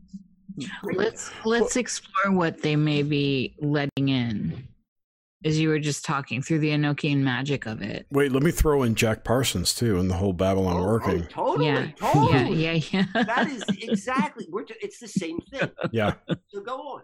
No, I was saying that was another event that happened that allegedly let in more chaotic energies. So if you go back and again. And I'm suspect as can be. So I'm going to tell you like what has been put out for us. This is the story that's been told us. Like, this is our false memory, whether this is true or not, I don't know. But this is what it is. So the story is, so it sounds like you're a little bit familiar with John Dee, correct? Yes. Okay. Yes. So John Dee, like towards the latter part of his life, he had like this huge library. He hid like 3 boxes full of like his diaries and his own writings. Or maybe it was 2. It was 2, and we found them both. And I'm thinking immediately, I'm like, well, we found 2. Well, then how do we know there isn't a 3rd or a 4th or a 5th? But anyway, so this is what we've got 2 of them, and in there are his diaries, and this is how we know everything. And so the story is like the founders of the Golden Dawn. I can't think of their names. One guy's got like M&M initials, and another guy is whatever. And this is like the beginning of the Aleister Crowley path. But so these guys were in the British Museum, and they came across Dee's diaries, and the guy sat down and actually read it. It was like, holy shit, this is a whole system of magic. And this is kind of how Enochian magic was reintroduced into the collective consciousness. This is like right around the time of spiritualism and like and like Helena Blavatsky and all this sort of stuff. So it's this time frame. So in these diaries, what it says is Edward Kelly, something happening on every level. Mm-hmm. But it does seem to be tying around the ticker. Like that's what I'm noticing. So what with this conversation? Yeah. Jerry? So my Comcast went down. Which is crazy. A neighborhood outage, so it's off until 3 a.m. I'm working through a hotspot on my phone right now. That's absolutely crazy. And I hear, though, Jerry, that they're going to start rolling out and doling out this is one of the changes I keep hearing is it's going to start being what they're saying in the lockdown states is if they don't participate in here, like here in Washington and California, if they don't participate in agreeing to stay home businesses and to stay closed, they're going to turn off they're applying the screws. I mean, it is like you're going to have to say, like, do I want to stay in this system? They're going to make it very, very, it's going to become, it seems like, assuming like, there isn't like a big game changer, but like everything looks like, there's going to be an immense amount of coercion and pressure, like mafia style. You could have pressure. You're still going to have to sign the dotted line. It's definitely going to be, it's going to be strange. This reminds me of the stories of Al Bielek. Do you know? You talked about the Philadelphia experiment. Yeah, I was reading about him earlier today. Right. Like so literally, I just picked that book out of my bookshelf, the Brad Steiger one. Like I got a big bookshelf, and I picked that up, and I opened it up and I read that guy's name. It could have been today. I don't even remember what day I read it because I don't know what day it is anymore. But I know who you're talking about because I just read about him, and I read about how his death. All right, so check this out. This dude, Al Bielek, was apparently in another body. His consciousness was in another body at that time, and he was on the Nimitz or whatever boat it was, right? And when they started the experiment, he jumped overboard, went into hyperspace, and ended up in various realities, one of which was a future reality that was run by an AI that basically there were cities. You could live in the city and be ruled by the AI, or you could opt out and live away from it, right? But you couldn't participate in any of the reindeer games that went on in the city because you opted out. And all this shit that's happening just keeps reminding me of that story of his. I think it was like I want to say it was 2037 or 2137 or sometime in the future. It was some future timeline. But all this shit reminds me of that Al Bielek story. It's really crazy. I mean, that scene for me. I mean, we'll wait and see. But my sense is like it's all like a lot of what's happening is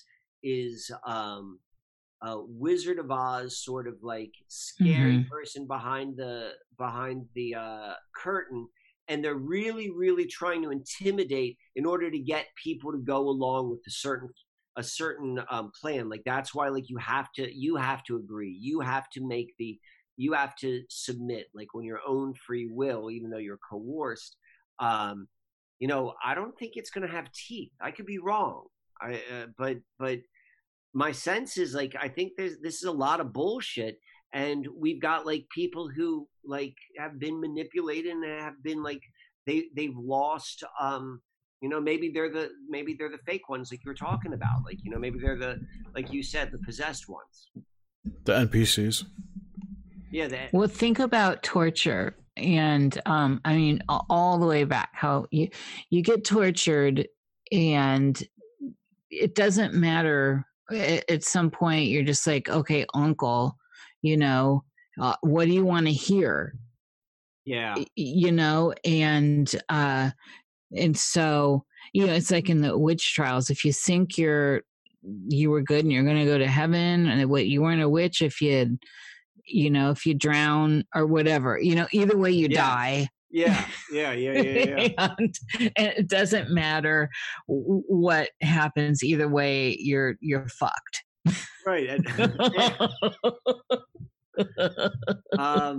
It's we were talking about timing. And, yes. And I think this conversation which we're having, because the more we talk, the more I feel like we're doing like kind of a circle. But what we're doing is we're looking at like this scenario at all of these different sort of perspectives. And the truth is we agreed to have this conversation like a month ago or something? Yeah. Way before this was like really on the horizon. So I'm aware of that from my perspective. Like, look at how this is lining up with what the big story which is happening. And we're not circling, we're spiraling. We're spiraling. You're absolutely right. Yeah. You're right. Like, because it's not a circle, but like we're going back and we're looking at it, but like after we've already added all of this other different ways to look at it, we're like, oh yeah, what about that and this, and like so that, and at the end of the day, I still think it's this. It's like how anyone will know to, like, we're getting our bearings again. Well, okay, so where you dropped off, where Jerry dropped out, was in this idea of what do you think came forward through the Enochian stuff? What do you think got dumped into this reality? So, okay, so how according to the diary, so these entities came in, and what it said was they could control and influence the tutelatory spirits.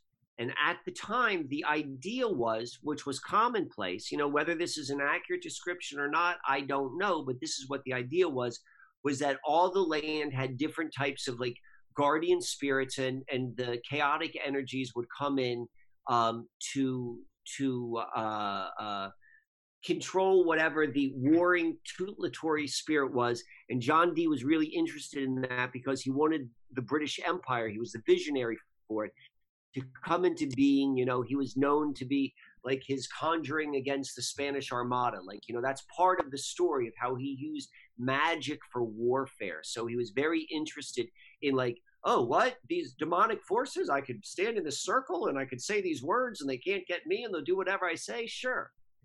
But a lot of people think, like after reading this, is like John Dee was conned, like he was played, that he let something in like that was more than what he realized. And this is working on a deeper level beyond like the human conscious awareness, and that has been driving all of this kind of expressive lead up to the age of Aquarius, like all of this stuff that needed to happen to bring us to the age of Aquarius, while at the same time being very, very destructive and chaotic in nature.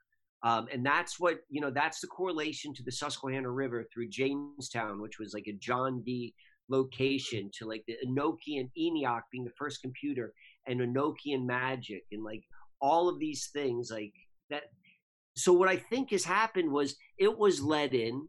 It seems like it depends upon who you read. Like Michael Sarian, like he's got a really interesting take of what he calls the macros, which is what he thinks John Dee let in.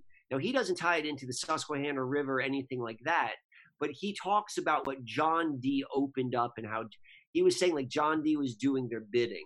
So there's that one perspective.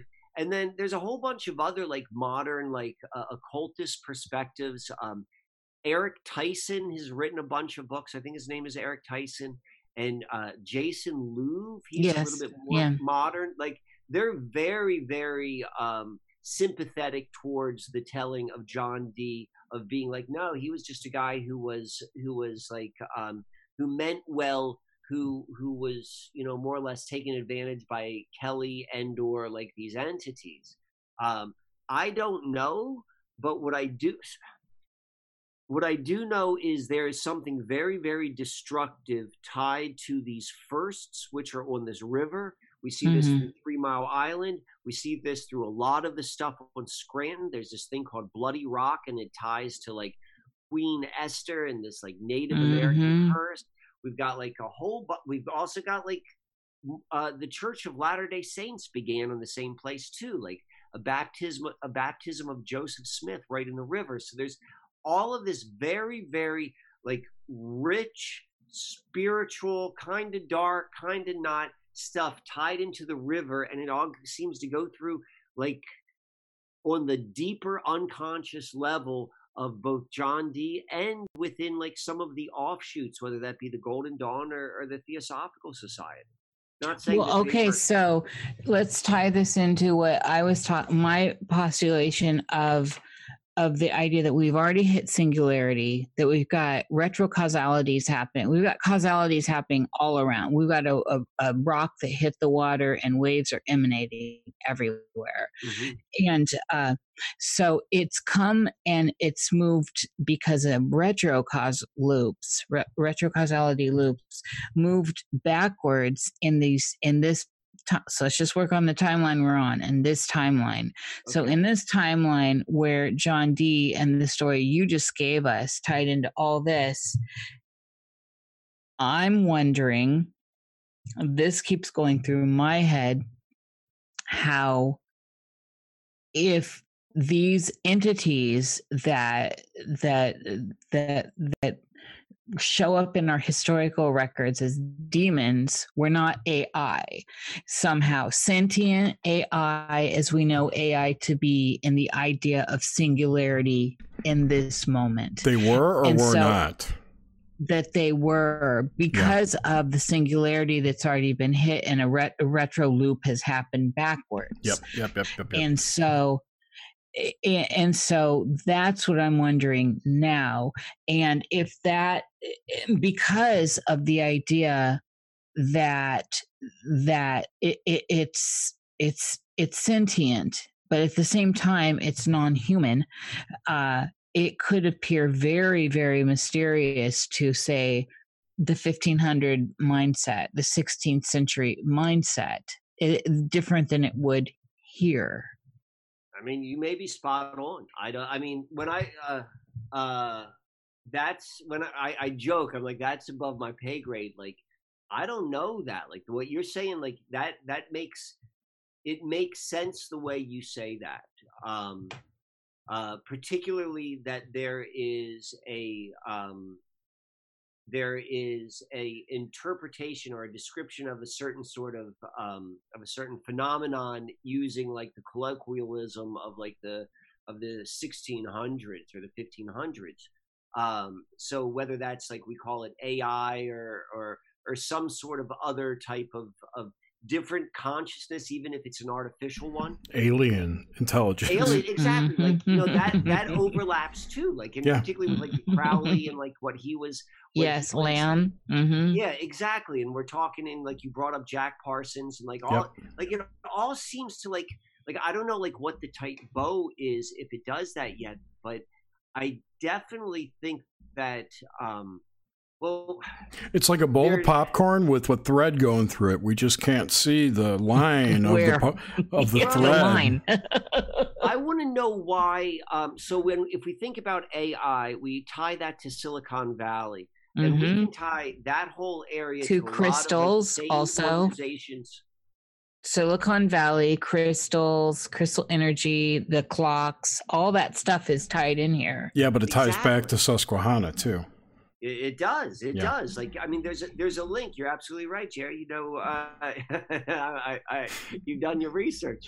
But it is all connected. And like the thing which I think is so strange is like the names of the computers: ENIAC, D-Wave, John D-Wave. They both were introduced to the public on like Lupercalia. Right. Like, I mean, there's something like. The background programs that run on computers are demons, right? Yeah, the Ethernet. Ethernet, exactly. There's a lot of occult in computer stuff. But yeah, it does. Like Apple, the very nature of Apple. Steve Jobs, right? You know the Book of Job. Right. And their logo's an apple with one bite out of it, like the Garden of Eden. Yeah. Yeah. The first price was $666. Yep. The apple. But with my idea that we hit singularity already, that it's the retrocausality's already changed our whole origin story all the way back, because it can do that. Once it hits it changes everything. And this is part of what's like really the most crazy aspect of that. And no matter where it happened in time, even on this timeline, if you don't believe in it, we're moving towards it. And so I'm saying it already happened. This is why we're all having these weird experiences with looping weird time and all this. It already happened. And I suspect it probably happened in 2012 or 2013. Or 15, up to 15. I think it happened in 2009. Or 9, right. There's a point where weirdness started to happen in a lot of people, and it does seem to be anywhere from like 606 to 15, where you start hearing a lot of people in that time slot go, oh wow, this was some strange stuff started happening in this slotted time. When it started to come online, where it started to get closer and closer and closer until full connect, and then bang, live. Right. Can I add? I'll add one last point to that. Yeah, sure. You got something? I was going to say we'll wrap it up because you got to go. So yeah, you're running out of time. Yeah. So I think this is interesting to that point, and this is just like this was an idea that was put out. Like you can see these videos on YouTube of Michael Sarian. It's like a presentation he may have done, look like in the early 2000s maybe, and he's talking about like specifically like. John D and he calls them the macros. You can go and search that, but his perspective and his point of view tied straight back to Nephilim and fallen angels, and these are the that they were the ones that tricked John D into like doing what he was doing, or maybe they worked for him so that the mechanism would be created for their release. And so like that also seems to like tie into this weird strange story, but it doesn't deal with the time loop thing that we're seeing, but that's another layer to contemplate. It ties into transhumanism, because one of the thoughts I've always held is that excuse me, that the whole drive towards getting these quote unquote vessels for people to download their consciousness into would allow angels or demons or whatever intelligences to inhabit those vessels and be physical here in this plane. That could also be that possession which you were talking about too. Yeah. It all ties together. So let me this one last thing. So we talked about, and I'm glad it resonated with you, like that 3 foot, like the magnetic barrier. Yes. So we always, assuming that you were someone who was somewhat around other people, you lived in a somewhat densely populated place where you would be around other human beings. That heart center was probably, or that cloud, that field, that torus field around you was always under the impression of like a whole bunch of different people, and you're always interacting with that. If people are eliminating that from their daily experience, and we also know that when we sit in front of our computers, like right now, this is true for all of us, we know that our field is melding with the field of the computer. And we know that they're able to go and influence us to various degrees. My thought is, if you are not interacting with other human beings, if you're not strengthening like that if that heart torus is not being fulfilled there, it's like, you know, that itch is going to get scratched by someone else, and it's going to be your Ethernet demon. If you listen to Thomas Sheridan, he talks about demons inhabiting the internet. It's another thing we've talked about before, that there are entities that live on the internet and affect people. So yeah, totally. Yeah. Well, this has been a fantastic conversation, and I apologize to everyone. I'm not apologizing for Comcast going down on me, but I wish they would, but I'm sorry. Yeah, and they missed some really great content. I know. Oh my God. Nor was it recorded, which kind of sucks, but yeah. But it's been fantastic having you here. Do you have anything you want to plug? Like your website and your Patreon and what your subscribe star?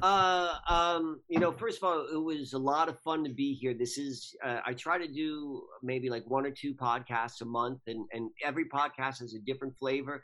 And I definitely like coming here. I like the way this feels, and how we go in some places which I normally don't go. And so this was fun. Particularly now, this is my opinion. It's like we are entering into another place. It's what's being pushed very hard is this universal income, you know, and like I don't see that as like where we want to go. And what I see is, you know, at least what we can do with what's happening is we're all becoming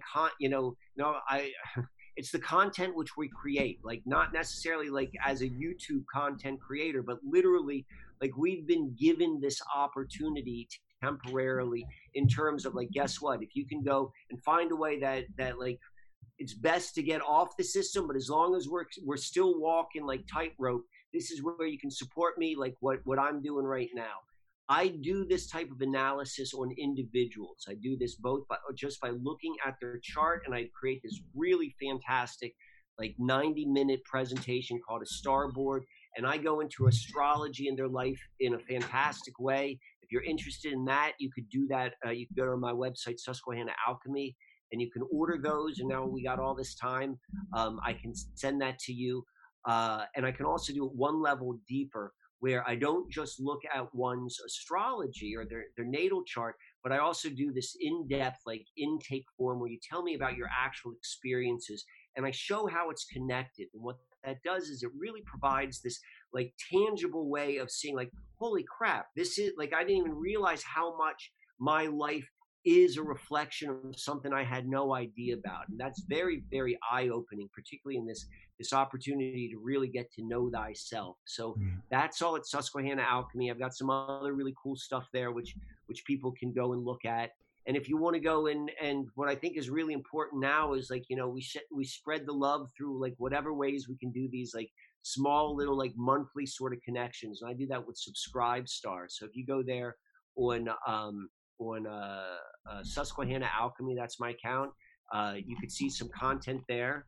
But other than that, like, obviously things are tight. You want to do something without money, YouTube. I try to put out videos there, and really lately have been getting into not just like looking at movies synchronistically, but looking at what's unfolding before us, and Instagram. Both YouTube and Instagram can be founded at Susquehanna Alchemy, and I put links to that in the description and the show notes too. So that'd be fantastic. Yeah, like I'd love to hear from people. Great. Well, thank you so much, Jerry and Michael. Yes, thanks so much, Michael. And thank you, everyone, for hanging with us through this trying show. Next week, be sure to join us. We're back to Nox Mente, and we're going to have guest. Who is it next week? Shit, I forgot already. Oh, Denver Michaels, the cryptozoologist, paranormal researcher. That should be a great show. I'm looking forward to that. So anyway, everyone, you have a great night, and we will talk to you next week. Bye-bye.